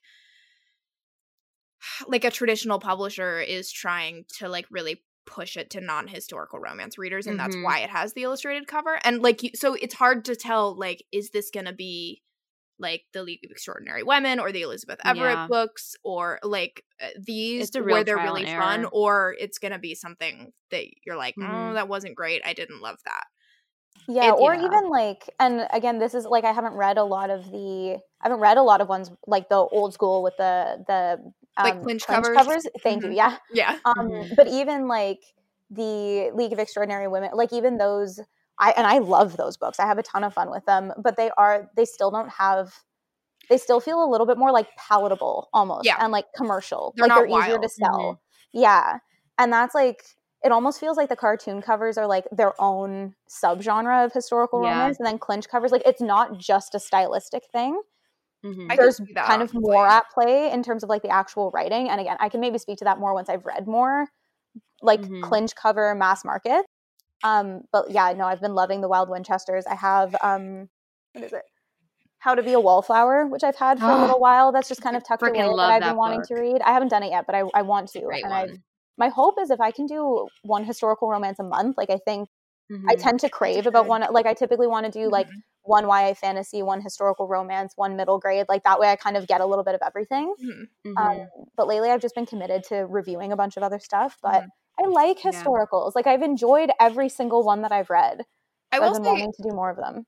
There's a difference in the writing. I think because just like from the publishing end, if you see something getting an illustrator or like a trade paper size rather than mass market, it's probably because they're thinking like that's more expensive to produce. So it's more expensive to buy. And so that's a like bigger audience. They're going to try to push it to more people, which is why like I think, and I can't say this like even having worked in publishing, all I can say from that experience is like if it's trade paper sized, it's because they think it's going to sell more widely. Whether that changes in the right, so I do think it's fair to say like you look at the illustrated cover trade paper and they're less bonkers usually, unless of course it's like the India Holton where you're going full blown like absolutely like fantasy historical romance. But I think it makes sense that like they're gonna want to push the more like historical fiction, maybe slightly less steamy feeling like the League of Extraordinary Women. The Winchesters too would make sense because I know the next one is getting the pink cover, right? It's switching the trade paper, but that one also feels like very India Holton. Like it's not magical, but it's and it has fantastic Bridgerton vibes. Like it's wacky, but it's not wacky in terms of like sex, and it's not wacky in terms of like outrageous relationships. The characters, like the characters are just fun, wacky, and like the sex scenes are great, but like it's not. It doesn't have like really bonkers steamy tropes. It just has those kinds of bonkers, lovable characters. And it has that Bridgerton vibe. So it's like they will sell well because Bridgerton is selling well. And so they're kind of a good, like if people don't read historical romance, but they've read Bridgerton, I like to recommend The Wild Winchesters because they have that same sort of vibe. And so it makes sense that they're making the switch. I don't like that my books won't match, but like that's fine. Well, there's always, the way that I have been consoling myself is that trade paper gets reissued in mass market. Yeah, so like it'll be like a year or 6 months or whatever, and it'll get a mass market release. There's also the potential, which like this is not a thing that has been talked about to my knowledge, but there's always the potential for mass markets to get reissued in trade paper if they're like doing really well. That's true. Yeah, like the Sarah McLean. We don't need to talk about that cover. The prom one? 9 Rules. That pissed me off so much. Yeah, but it looks Megan, like a YA if you look book. at the original 9 Rules to Break When Romancing a Rake, which is also, I think, you can start with Sarah McLean there. And I think, like, her early books are not some of my favorites, but Sarah McLean is one that I recommend reading in order. But 9 Rules is a great book. But the first one's like a step back. It's like a woman in a dress, and then the step back is she in like a white dress. When they reissued it, it is like a strapless. Yeah, it's a prom dress. It is a prom dress. That does not say historical romance to me. I don't know who their target audience besides YA people they were trying to get with that. They have it in the Bridgerton font, like the actual title. The sans serif is a flag upon. Yeah, it's not just Bridgerton, but it's one of those things where it's like it doesn't look like a Bridgerton cover in terms of what she's wearing, but the font is the same, so people are going to see it and think Bridgerton. Which pisses me off on multiple levels. Like Meghan Frampton, they've like changed her, and like Lorraine Heath, they've changed their signature like author fonts. So like Lorraine Heath has had the same author font, same thing with Meghan Frampton for years, and it's iconic. And then now it's a sans serif. And then they mix fonts. Like I can speak on fonts and covers. Hannah has a lot of feelings about fonts. Yeah. Because some of the choices they're making recently, just honestly, I love from that. An artistic level, not even like a genre level, but just a does this look good level. And spoiler, no, they don't. Well, I've been it's been kind of because I've been my creative well hasn't been as full as it used to be. So I do a lot of like I analyze like OG versus redesigned book covers and which one I like better, or US versus UK covers and which one I like better. Because typically I can rant about a cover for a couple of minutes. Like I can make that content pretty consistently, and it's fun and it's interesting to analyze, and it's very subjective. But I too have a lot of feelings about covers and cover designs. And well, even the UK versions of Bringing Down the Duke, I hate that font so much. It's just not readable. It's like spindly. I don't have the same strikes. It strikes such an anger in me, and I can't explain it. It's just a slightly curlier font. But it's just not readable. Like, it's ugly. I'm sorry. Oh, yeah, God, that is ugly. Yeah. Actually, I'm seeing several different covers of this book, and they're all not good. No. But the swirly one, you're right, it's not readable. And I took, like, in grad school, we had, like, a whole cover design and, like, how, like, the cover should be visible in, like, a very tiny space, because a lot of, like, trade, like, catalogs and stuff, like, have just very, like, thumbnail versions. Yep. And so even just that in itself, I'm just like, why would you choose that font? Well, and I always find that kind of stuff fascinating, where, like, the cover itself is almost exactly the same. So what market statistics or market feedback made you think that changing just the font in this way would be beneficial? Like, I always find that interesting, and I don't know how to get that information, but, like, I'm always intrigued by stuff like that. Like, what factor made you think that small change was going to make it sell better in your region?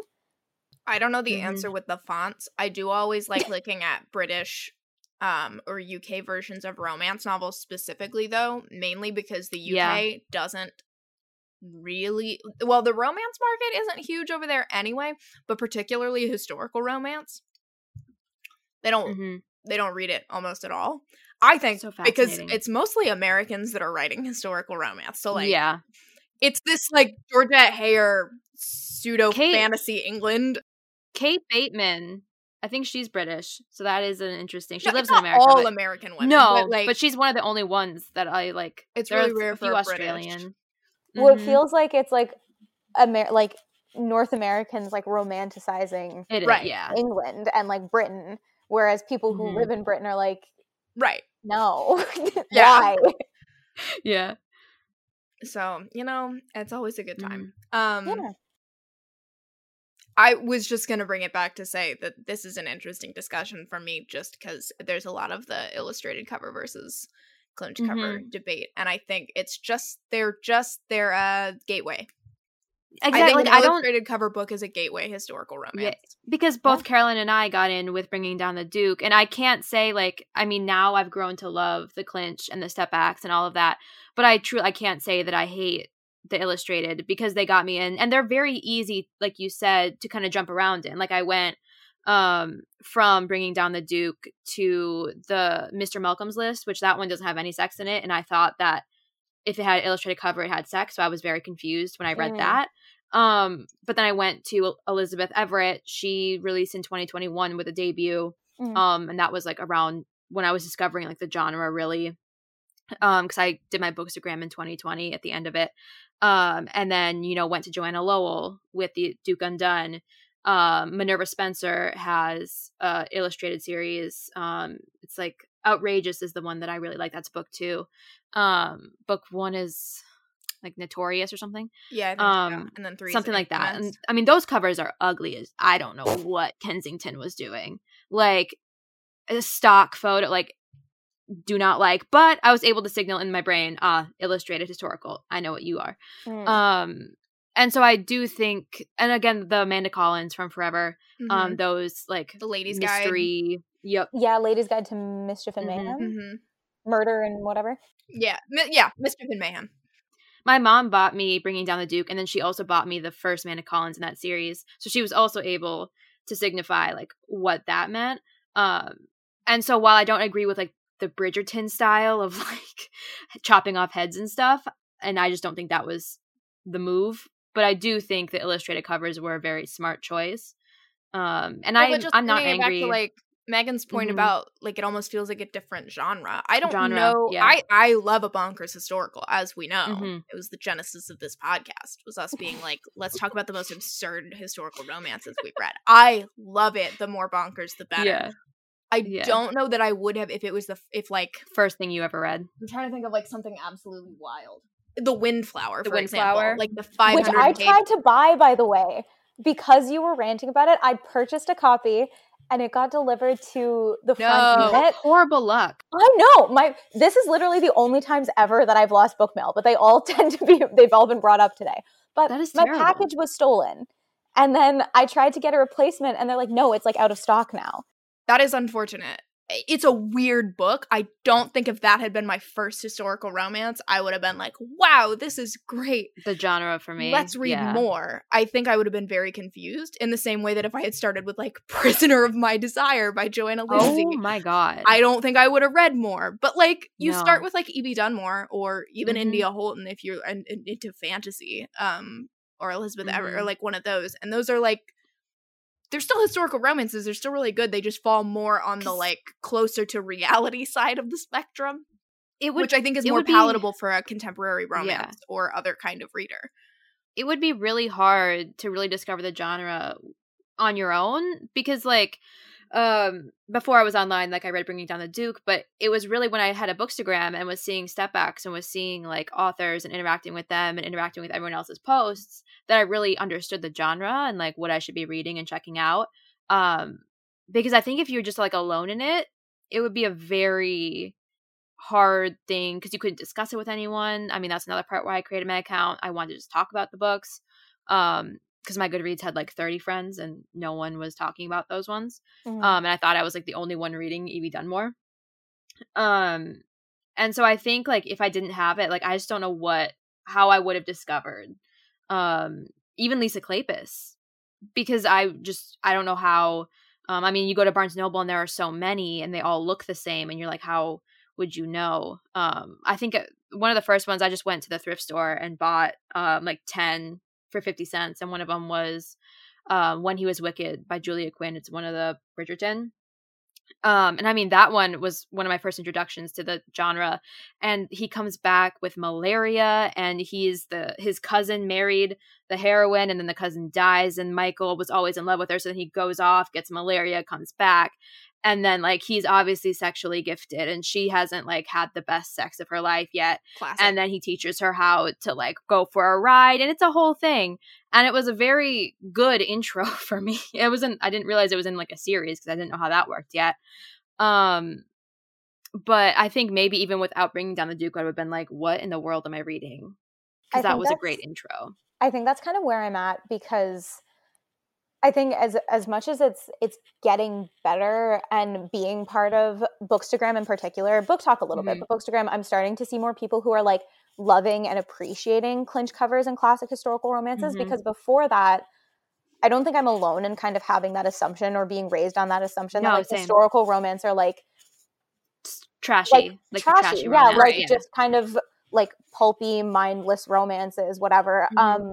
So you read like a cartoon cover and you're like, ooh, I like this. I'm of the opinion, I think part of the reason I get intimidated by clinch covers is because I'm like, they're going to be so smutty. And like, I don't think they're any like way more smutty than a cartoon cover, but I see a cartoon cover.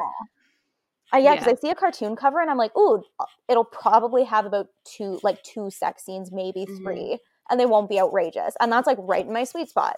And I see a clinch cover and I'm like, oh my God, it's going to be all sex. And that's not true, but like, you know, like the cartoon covers kind of ease you into that. No, I did the same thing. It took reading Tessa Dare. I mean, I haven't read a ton of Tessa Dare, but I read one and I was like, oh, it's just a historical rom-com. Yeah, it's just got a different style cover. But like doing, like especially the Wild Winchesters kind of showed me, I was like, okay, no, this is like exactly the same vibe, just a little bit wackier. And that was kind of what prompted me to be like, okay, you know what?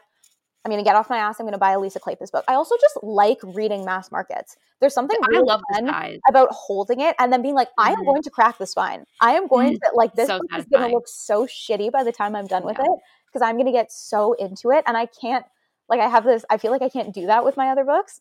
And so like, that's such a treat. But yeah, I just feel like the cartoon covers ease you into it to some extent. And then you start being like, oh, this clinch cover has a premise that sounds really interesting and has all these tropes that I like that I've read in these other historicals. And then you can kind of dive in. But I still love, 90% of the historical romances I own are cartoon covers, because you just hear about them more. And so when you walk into a bookstore and you see all of these mass market clinch covers, it's hard to sift through and figure out which one might be the best place to start. Whereas a lot of the cartoon covers, they've only published the authors only published 2 or 3. So it's kind of easier because you have less choice. But yeah, I've found, actually, I'm sure I have screenshots from both of your guys' pages of like just a premise of something, or like a weird, like, or something really wacky about one of the books, and I screenshot it and I'm like, I'm going to circle back to that because that sounds wild and really, really fun. And then they're cheaper. So it's like, it's not as stressful of an investment, because you're like, this cost me $12. If I don't love it, it's not like it was a $23 paperback. Or if you go to like Half Price Books or something, like it can be even cheaper, and you're way more likely to find like mass market romance sections in thrift stores. Massive. I spend god-awful amounts of money in those. Yeah. But on so many books. Like, that's the thing, is you can get so many. Yeah. Uh-huh. And my trick for when I entered the genre and when I did go to the thrift store was look for the ones with the most cracked spines, because the most people read them and probably love them. So like all the ones, like my Bridgerton one, like the spine is like falling apart, and that's the only reason I got it. Like I didn't know what a step back was. It has one. It was one of the only original ones I ever had before this whole thing and my addiction got to a real bad level. We went on a deep tangent, which is valid and happens all the time. 2 hours. However, I would like to, before we wrap up, bring up, number one, there's one note on my list that I just wanted to mention really quickly, and it is tag yourself, I'm the resident lunatic. We don't have to discuss the resident lunatic. I just think that is the funniest bit. I adored that scene. Like, so much. It was like, it's a gothic castle, obviously. Who were I think I definitely, can you give me like roughly a page number for where that was, just so I can try to find it? Let me search it. Because there's no rhyme or reason to my tag. Oh no, I found it. Oh, page 212. Perfect.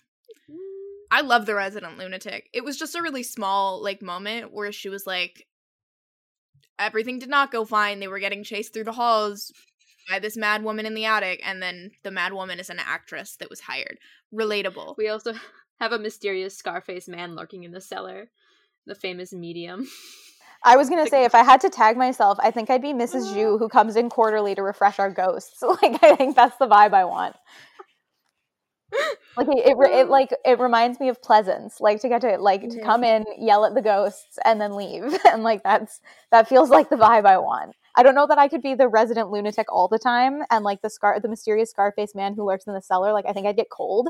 But to be a medium who comes in, summons the ghosts, and then goes home for a couple of it, like, that feels like an appropriate vibe for me if I had to tag myself as one of the three. That's so fair. Yeah. Which I think Hannah leaves you as the Scarface man, if you're down with that. I'll embrace it. If we each get one, that's where we're at. I'll make sure there's a lot of wine in the cellar, and I'll have a real good time. Just make sure you don't get bricked up. That is true. It's important. Very true. Look at us, literary references. I have more notes that I have to touch on before we wrap up. Number 2, have either of you watched Bluey? No. Okay. No, but I hosted a kids event for it, so I know a tiny bit. Bluey, I have many nibblings, and all of the nibblings and my brothers and sisters-in-law love Bluey. Bluey is a hilarious children's show. It's Australian. It's a family of dogs, and the 2 little kids are always playing make-believe with their parents, and so every episode is them, like, playing a game with their parents and, like, learning lessons. It's adorable, also hilarious, even for adults. In fact, maybe more so for adults. That's what I've heard. It's so really funny. Good for parents. Yeah. It's so good. However, there is an episode where they want their parents to do romance, and so they, like, set up a little restaurant and make their parents go on a date, like a first date, and they, like, serve them. And it's very sweet and romantic. They make this, like, horrible dish where they just, like, combined all this random food and gave it to the mom. And she really didn't want to eat it because it's horrific. And they were going to make the kids really sad. So the dad ate the whole thing. And obviously that's the true romance, that he, like, ate this for her. And then they, like, go outside and he barfs it all up. It's incredible. But the whole bit throughout this episode is that they're trying to, like, get them to smoochy kiss. Like, they want are you doing romance? And there's a bit where they're like, oh, are you going to be romantic? And all I could think every time somebody in this book was like, ooh, they're being romantic, or we have to be romantic, it was just me in my head going, are you doing romance? Because that was the energy that they brought to it. So that's all. Everybody watch Bluey.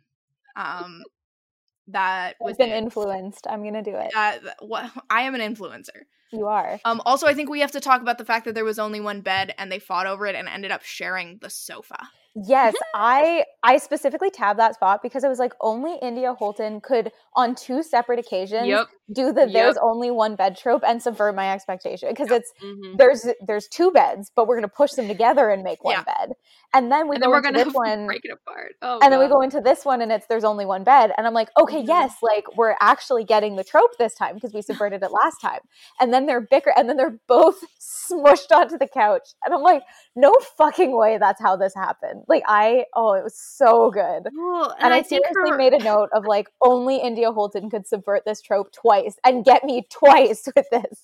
Well, and she doesn't even just subvert tropes, like just the way she writes. Like, I marked it down. One line is that she saw a spark, but it wasn't her life flashing before her eyes. It was a spring in the couch, like catching fire or whatever. There are so many moments in the book where she'll like start a phrase that you know, and then your brain automatically goes to fill it out, because if you see a spark and she's like gonna die because Snodgrass has her in the, you know, up in the air and whatever, you obviously think it's gonna be about her life flashing before her eyes, but then it's because the couch is like on fire or whatever was happening. Her writing is just so fascinating, and I've said it before, like if I was ever to write a romance, I would need to read for like several more years because there's just so much more to learn. But hers would be one that I would have to just like do a deep dive on, because her writing is so good, just how she crafts everything. She has like a mastery of language that's like mind-blowing. It's absurd, and I'm just so happy that these books exist, because they do so much in like 300 pages. Right. Well, even that sentence, we were talking about it earlier, but it's right at the beginning, and Alice is like, she too had to admit that she was dull. All she wanted to do right now was go home and spend some quality time with a good dictionary. And when you're reading it, and it's like, you're thinking curled up with a good book, but even when you're saying it out loud, you're like, quality time with a good dictionary. Like the way it's written is very much like she's just really good with words. And I'd seen other people like even just posting on their story, like I see it's a common thing in reviews for these books, is just like her mastery of language is mind-blowing, and it really is. And these books are like, I agree, like I don't know that this is something I could aspire to, just because I feel like I'm not super witty when I write, but I do think that like from just a craft perspective, these books are fascinating because they're so well constructed, and every word feels so intentional, and it feels like she specifically picked it out of 100 words she could have chosen. She specifically picked this one for a particular reason, to make you feel some type of way. Whereas you read other books and you don't notice the word choice, but this, everything feels intentional. Yeah. Sorry, I have a lot of thoughts about that. No, I too, like it's just, I mean, we've talked about a little bit with the euphemisms too, but just the ones that she thinks up and how she like works them seamlessly into the conversations, and you know, structures the characters' reactions to them. It's just, I mean, they make for fantastic audiobooks too. The narrator is great, Elizabeth Nolden, I think. And this one particularly, just her delivery of some of the lines between Alex and Bigsby was just so fun. And yeah, I just am impressed every time I read them, just how good they are. Well, then on top of that, like the character work, yeah, which is so subtle, I think. Like, especially, it's something that I tend to notice on rereads. Obviously, you notice more on rereads because that's how rereading works. But, like, I mean, it's true in the first one as well, but really, especially in the later two, we talked about, like, kind of pulling away at their layers and seeing the trauma behind it in the, like, more quiet moments, and, like, learning about why they are the way they are. I don't, like, it's so subtle and well done, but, like, you know who these characters are. Yeah. And then you are still surprised by things about them, you know? Which is, like, she's not the only writer to write good characters. No. But her characters, like, have a very specific feel. And also, in the way that, like, each of the books feels very different. I think Hannah and I have talked about this before, but, like, each of the books really, like, obviously her narrative style is the same, and her sense of humor is the same, but each of the books still feels very distinct. And I think it's because they're so character driven, and she's so good at developing these very unique characters that, like, the characters themselves make the books feel different and influence the style a little bit and influence the overall feeling of the book. Like Alice and Daniel's book, this one feels much more somber. Not like it's still funny and outrageous, but it just feels a little bit more serious especially than like Wisteria Society. I agree. I think actually this is kind of related. My only like quote criticism of this book specifically is that I didn't get quite as invested in the stakes, and the only reason for that is because Alice and Bixby feel so competent that I had such trust in them from the very beginning that nothing could possibly, like, I was so confident that they would achieve their mission that like I almost couldn't, like, what's it, Snodgrass is like, I'm going to blow up whatever. And I'm like, no, you're not. Snodgrass. I was like, this isn't going to go anywhere. Right? I'm like, no, you're not. And that's he was so obvious. Yeah, I think that's, but like even when they're snooping around and they're trying to find who's trying to assassinate the queen, and I'm like, yeah, like do that. But at the same time, I didn't feel kind of the sense of urgency that I thought I maybe should have been feeling, purely because I was like, no matter how this plays out, I have complete faith that these characters are going to solve this. And that being said, I think it kind of just, on the one hand, it's a slight criticism, but really it just kind of also goes to show how, well developed these characters are, that like I had complete trust in them, that I was like, they're so good at what they do. There's no, like, I have complete faith that they will save the world. And like, I'm not worried. I will say I was so intrigued about how they would end up together. Like that's where that's where I was invested, was seeing how they would each get out of Aunt's grip and how they would, you know, come together at the end. Like, again, like I wasn't, because you knew Snodgrass, just how he was, like he was probably going to be a villain. I will say the whole trying to murder Cecilia thing, that surprised me. I did not track the one person trying to do all the things to her, and then she came with the baby, and then however that worked, I don't really know. But yeah, I was mainly thinking just like, how are they going to get together at the end, and like how is that going to function and happen, and how are they going to escape, basically. And they really did have to escape. I was going to say, I think my sense of urgency, that's why, like, to me, the climax is not Snodgrass. Exactly. That was kind of a secondary plot to me, just for fun. The climax was them fighting off Aunt at the end. Because my sense, that was where my sense of urgency kicked in, was like when they're sat down separately and like basically threatened subliminally.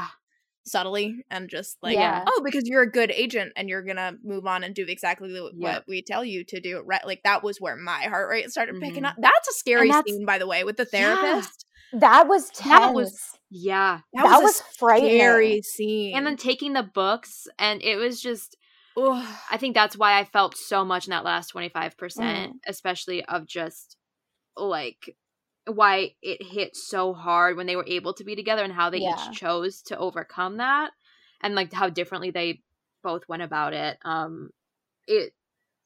think that's a great point, because I was wondering like why, like it was a really slow build of me just like getting absolutely devastated by this book. I don't know, because like the beginning was fun and like, you know, whatever, and then it just slowly rips away at your heart.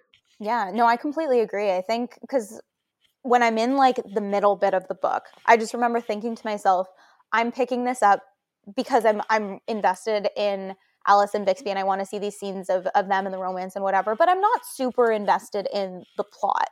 But then the further we get and the more we're learning about them, and you have this like Aunt as a threat, you know it the entire time, but it really sneaks up on you. Yeah, and then it's like Snodgrass is gone, and you have this moment of like, oh, we're done. And then you have that interrogation scene. And it's like, boom, okay, shit, like this is the threat. This whole time, this has been the threat. Exactly. And it hits. Because Lady Armitage in the last two books, she was over the top and comical. And, you know, obviously she was trying to kill him. But, like, she was such a hilarious character in itself. Like, she wasn't scary. She wasn't, like, a threat to my well-being. But Aunt was so just really, because I mean, I think you can like see parallels and stuff in like other pieces of media that you've seen, and you know that kind of feeling. And it's like the big bad. And you can translate it can be metaphorical for society itself in terms of like forcing them into. Well, the whole trilogy has been about these women breaking free of society's restrictions, and you have these human representations of the aunts. And even like as the books go on, Darlington becomes more and more comical and more sympathetic, because you're kind of pitting her against these worse aunts. But I like how in the epilogue, Cecilia says something about how she still is kind of unpacking her childhood as well. Even though like you like Darlington and she becomes more and more endearing as the books go on, it's good to have that reminder of like, she was not a perfect guardian either. But then you've got Aunt as an organization, and it kind of culminates all of that. Like, this is the oppressive thing that's not only attacking Alice and Bixby, but it's trying to eliminate witches. It's trying to eliminate pirates. Like, it is the big bad. And it's true that like once you get to that bit and you realize all the other stuff was kind of misleading you, or kind of trying to distract you from the real problem. And then I didn't tab from literally they sit down with Aunt and I barely tab until the epilogue, because by that point I was just reading. Like I just couldn't put it down, because I didn't even really think of that until you said it, but that is when the urgency kicked in for me too. I wasn't analyzing, I wasn't taking notes, I wasn't tabbing, I was just in it because I needed to know how they were going to find their way back to each other. Well, in each of the books, I think, talking about like the aunts as the manifestation of the thing that is holding them back, each of the books, I think, has this, like, the plot that you think is the plot. Yeah. And you get through it, and what's his name that loves the Brontes? I can't remember. I don't know his name either. Morbath, like, his thing, like, explodes in the sky, and you're like, oh, I guess we're done with the plot. Why is there so much book left? And the rest of the book is Ned and Cecilia hooking up, and then Cecilia going back to her life and trying to get into the Wisteria Society, and Darlington being the one that won't let her in, which ultimately is a good thing and is done out of love. But like the real climax of that book is at the tail end, and Cecilia choosing to not join the Wisteria Society and instead to leave and do her thing. And then you have Alex and Lottie, who have their whole plot with the amulet and Armitage and everything, but the real climax of that book is with Plim, Judith, the aunt. Yeah. Well, and the witch hunter also, which that was hilarious. Which is oh hilarious. My god, that scene. Right, but so like ultimate, it's Lottie choosing to leave that life, and so I think it's just on a much larger scale. The like societal aunt, or like the Secret Service, rather than like choosing to step away from an individual. Yeah.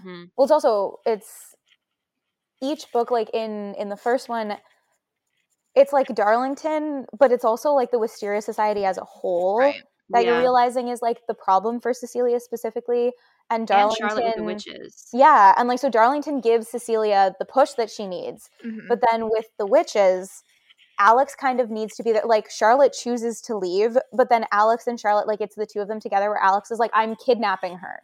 Like, because this is the only socially acceptable way for her to get out without completely severing ties to her family. I'm taking her. Right. And it's very much her choice, but it's like having that sort of help. And then in this one, because the thread is bigger, you just need a little bit more help. So you have Ned and Cecilia and Alex and Charlotte just helping them get out, because escaping from one aunt versus an organization of aunts versus this whole secret network of aunts, you just need, and each book you have more support and you have more help. And I just love, because these books, you don't feel like they spend a ton of time building this community and these relationships between the three characters, except for the three men. But then you get to the epilogue and you're like, no, these women are like, because you have a couple of scenes in each book, but you get to that epilogue and you're like, this makes sense. They're sitting there and they're like a coven together, and you're like, yes, this feels just flying off perfectly right. Yeah. Which brings us to the epilogue finally. That we we made it.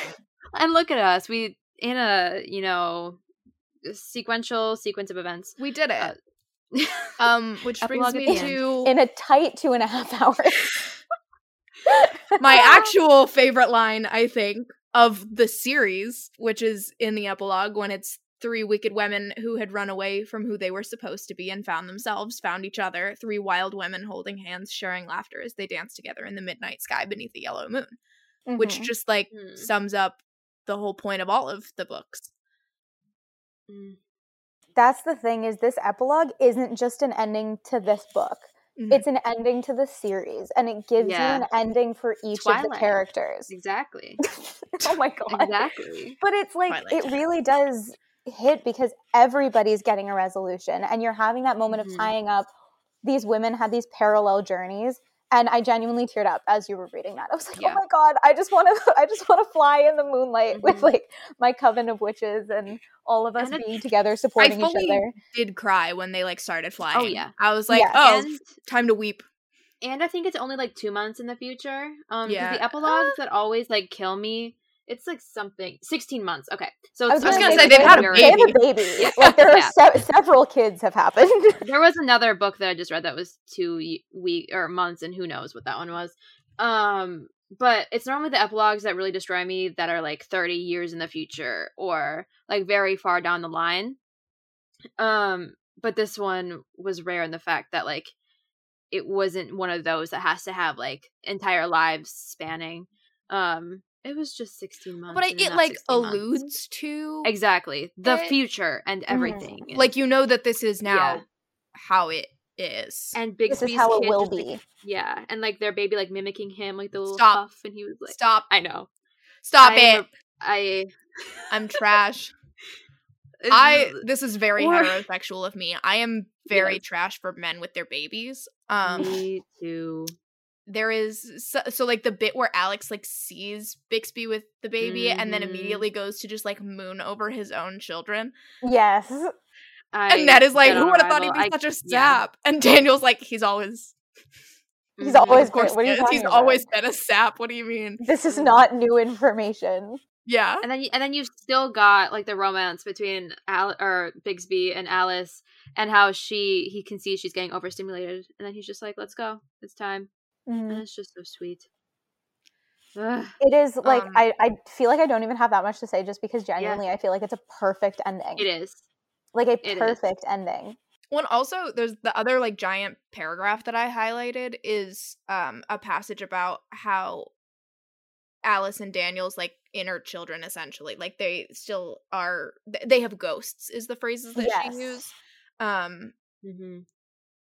there's a bit young Daniel, who had learned so thoroughly not to flinch that even now he never noticed when he accidentally burned a finger and was confused when Alice cared about it. But then going on to say like that they know how to help each other, and every day the ghosts grew a little fainter, which is I think the perfect way of, like, we're not super far in the future, they're not over it, but like you can see that it's on the up and up, like they're getting better and everything is okay now, even though it'll not completely fixed. Yeah, it might not ever be fixed, but the fact that they're going to be there to help each other through that and make that weight a little bit lighter every single day for the rest of their lives, like that hits so hard, because it's just the promise of recovery. Right.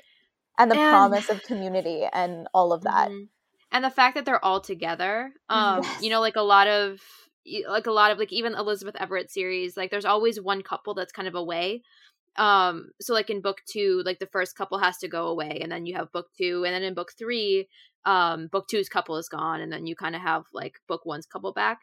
In this one, they're all, you know, like book 1 and book 2 you have book 1's couple, and then this one you have everyone, and then their epilogue is all together. And I just love how they stay, and you can tell that they're friends, and then they're going to be in each other's lives forever, because obviously some, you know, there's like a Joanna Shoup series where the one friend has to go to England because she marries a duke, and the rest are in like New York.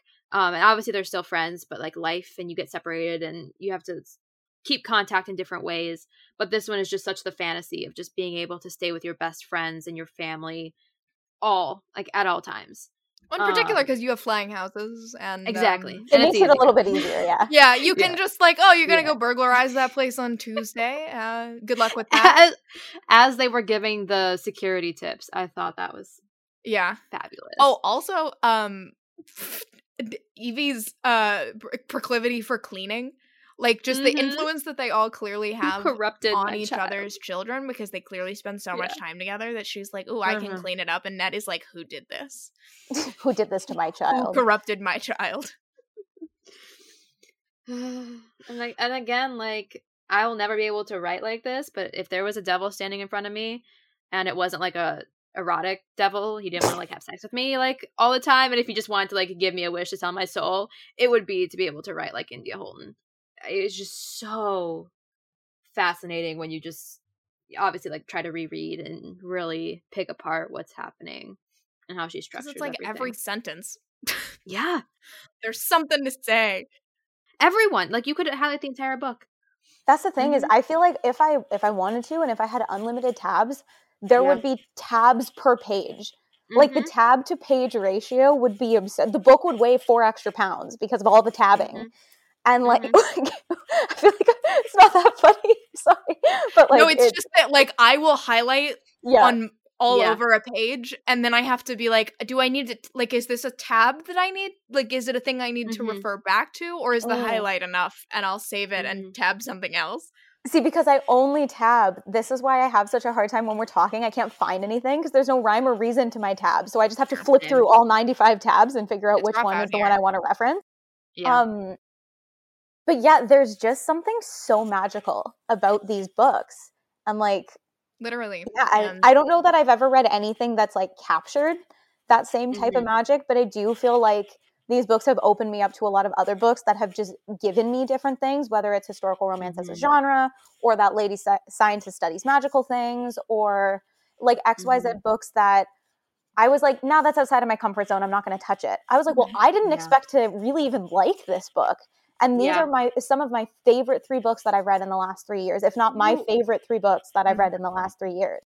And that I kept getting surprised how much I loved the next book. Yes. Like I loved book 1, but I just didn't expect to love book 2 the way I loved it. And then because I loved book 2 so much, I didn't expect to love book 3 the way I loved it. And I still think book 2 is my favorite, like if I had to choose. But like I was still just so surprised. And why was I surprised? I couldn't rank, like, I think League of Gentlewomen Witches is my favorite of the 3. But I could not choose whether it was Wisteria Society or Secret Service. Like, I couldn't choose between those 2 which one I liked better. Like, I don't think I could pick. And I think that, like, Wisteria Society has a special place in my heart because it introduced me to this world.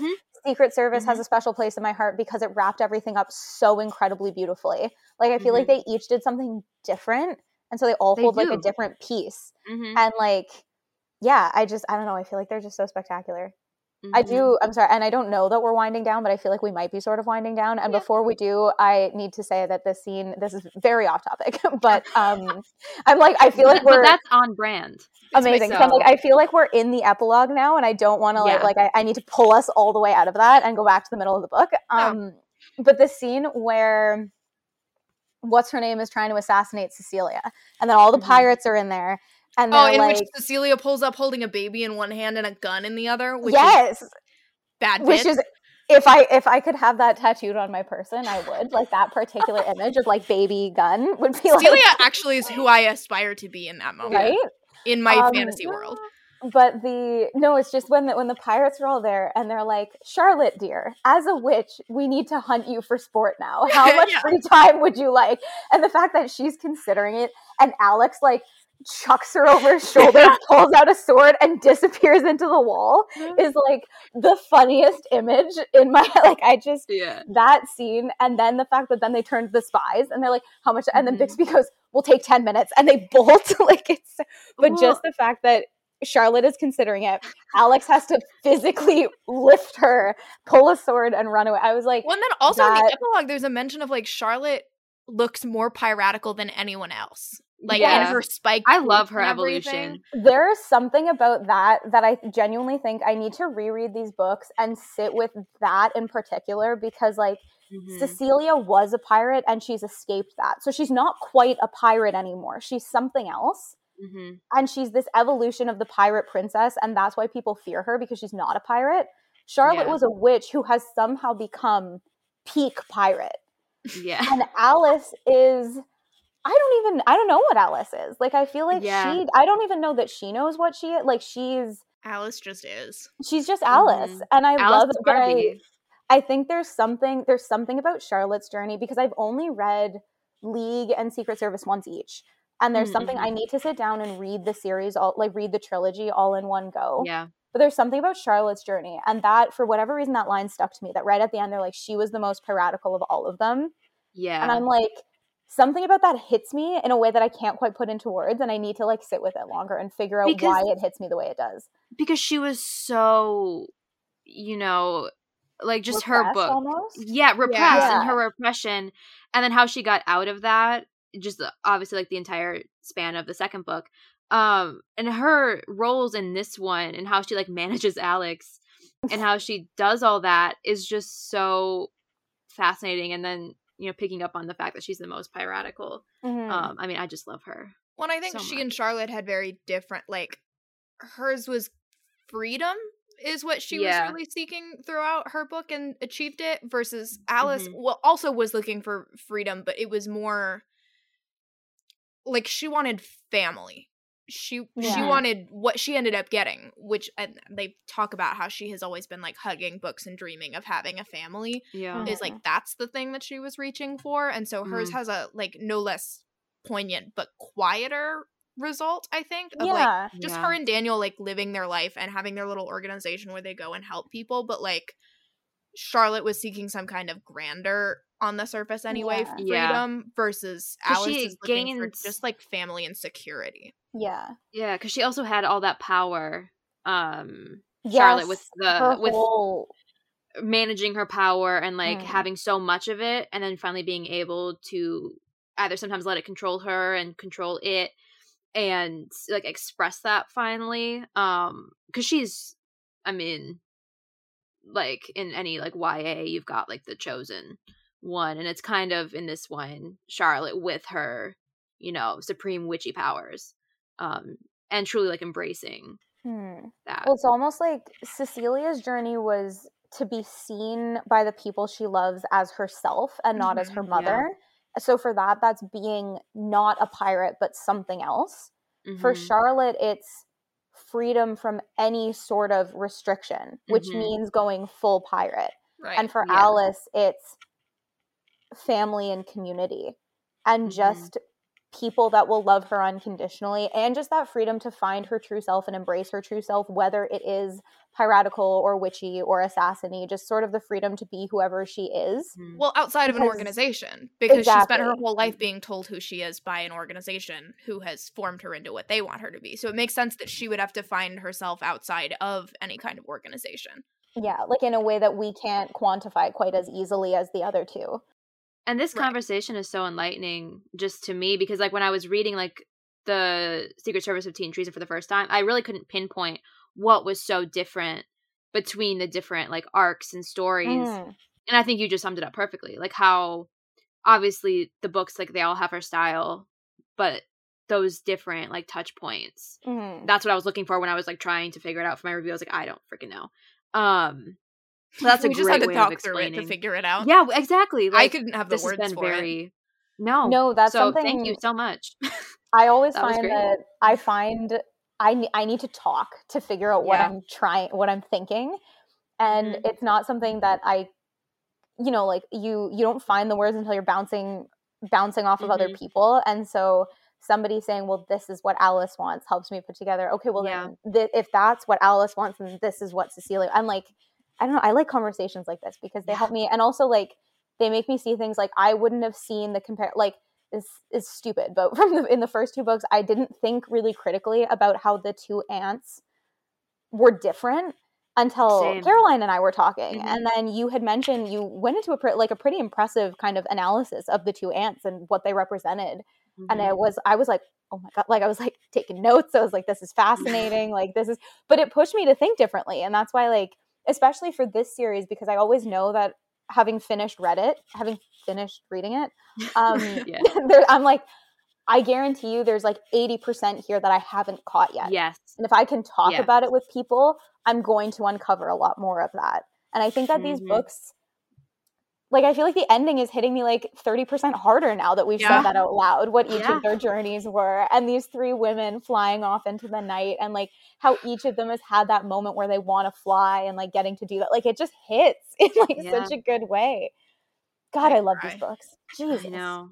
And also, just because I don't think we've really noted it, Caroline and I talked about it in some other episode, I don't know, just how fun the like fake marriage was, and like kind of reversing like the fake dating. That everyone assumes they're sleeping together and that they're married and they should have all this passion, so then having to like work through that. I just find that to be such a fun trope in this book. And I prefer it honestly over the fake dating. Yeah. The fact that they're constantly holding hands and they don't even realize it.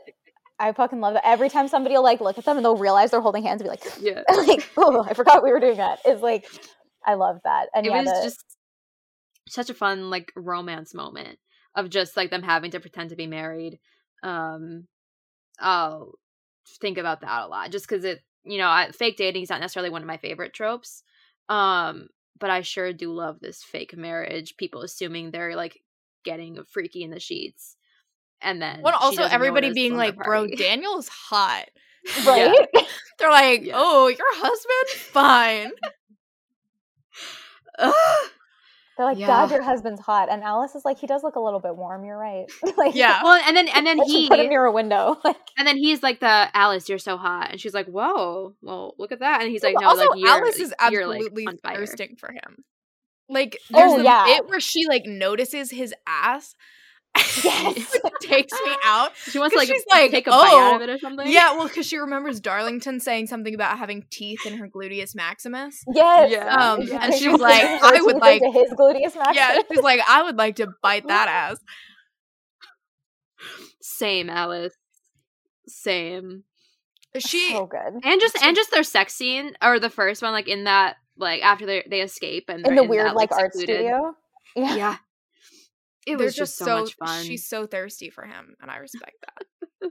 And again, I just love that whole dynamic of like, hold me tightly, so I like, because I will try to kill you, and just like I won't let, and just the fact that he like completely met her where she was in terms of what she wanted and what she needed. I don't know. All of the heroes in this series do that in their sex scenes. Are really good at meeting the heroine where she's at in the sex scenes. But each book, they've also got like a completely different like dynamic sexually. And I just found it really, like, especially this one in comparison to Charlotte and Alex, like Charlotte was really dominant and she really liked being in charge. And in this one, Alice is like, oh my God, finally somebody else will take charge and I can relax. And like, I don't need to worry about hurting him because he is more than a match for me. Like, I just like how each of them was completely different, because sometimes when you're reading romance books if it's several by the same author, you can start to notice like similarities in terms of like relationship dynamics. But each of these was so completely different, and it was really fascinating to kind of see that.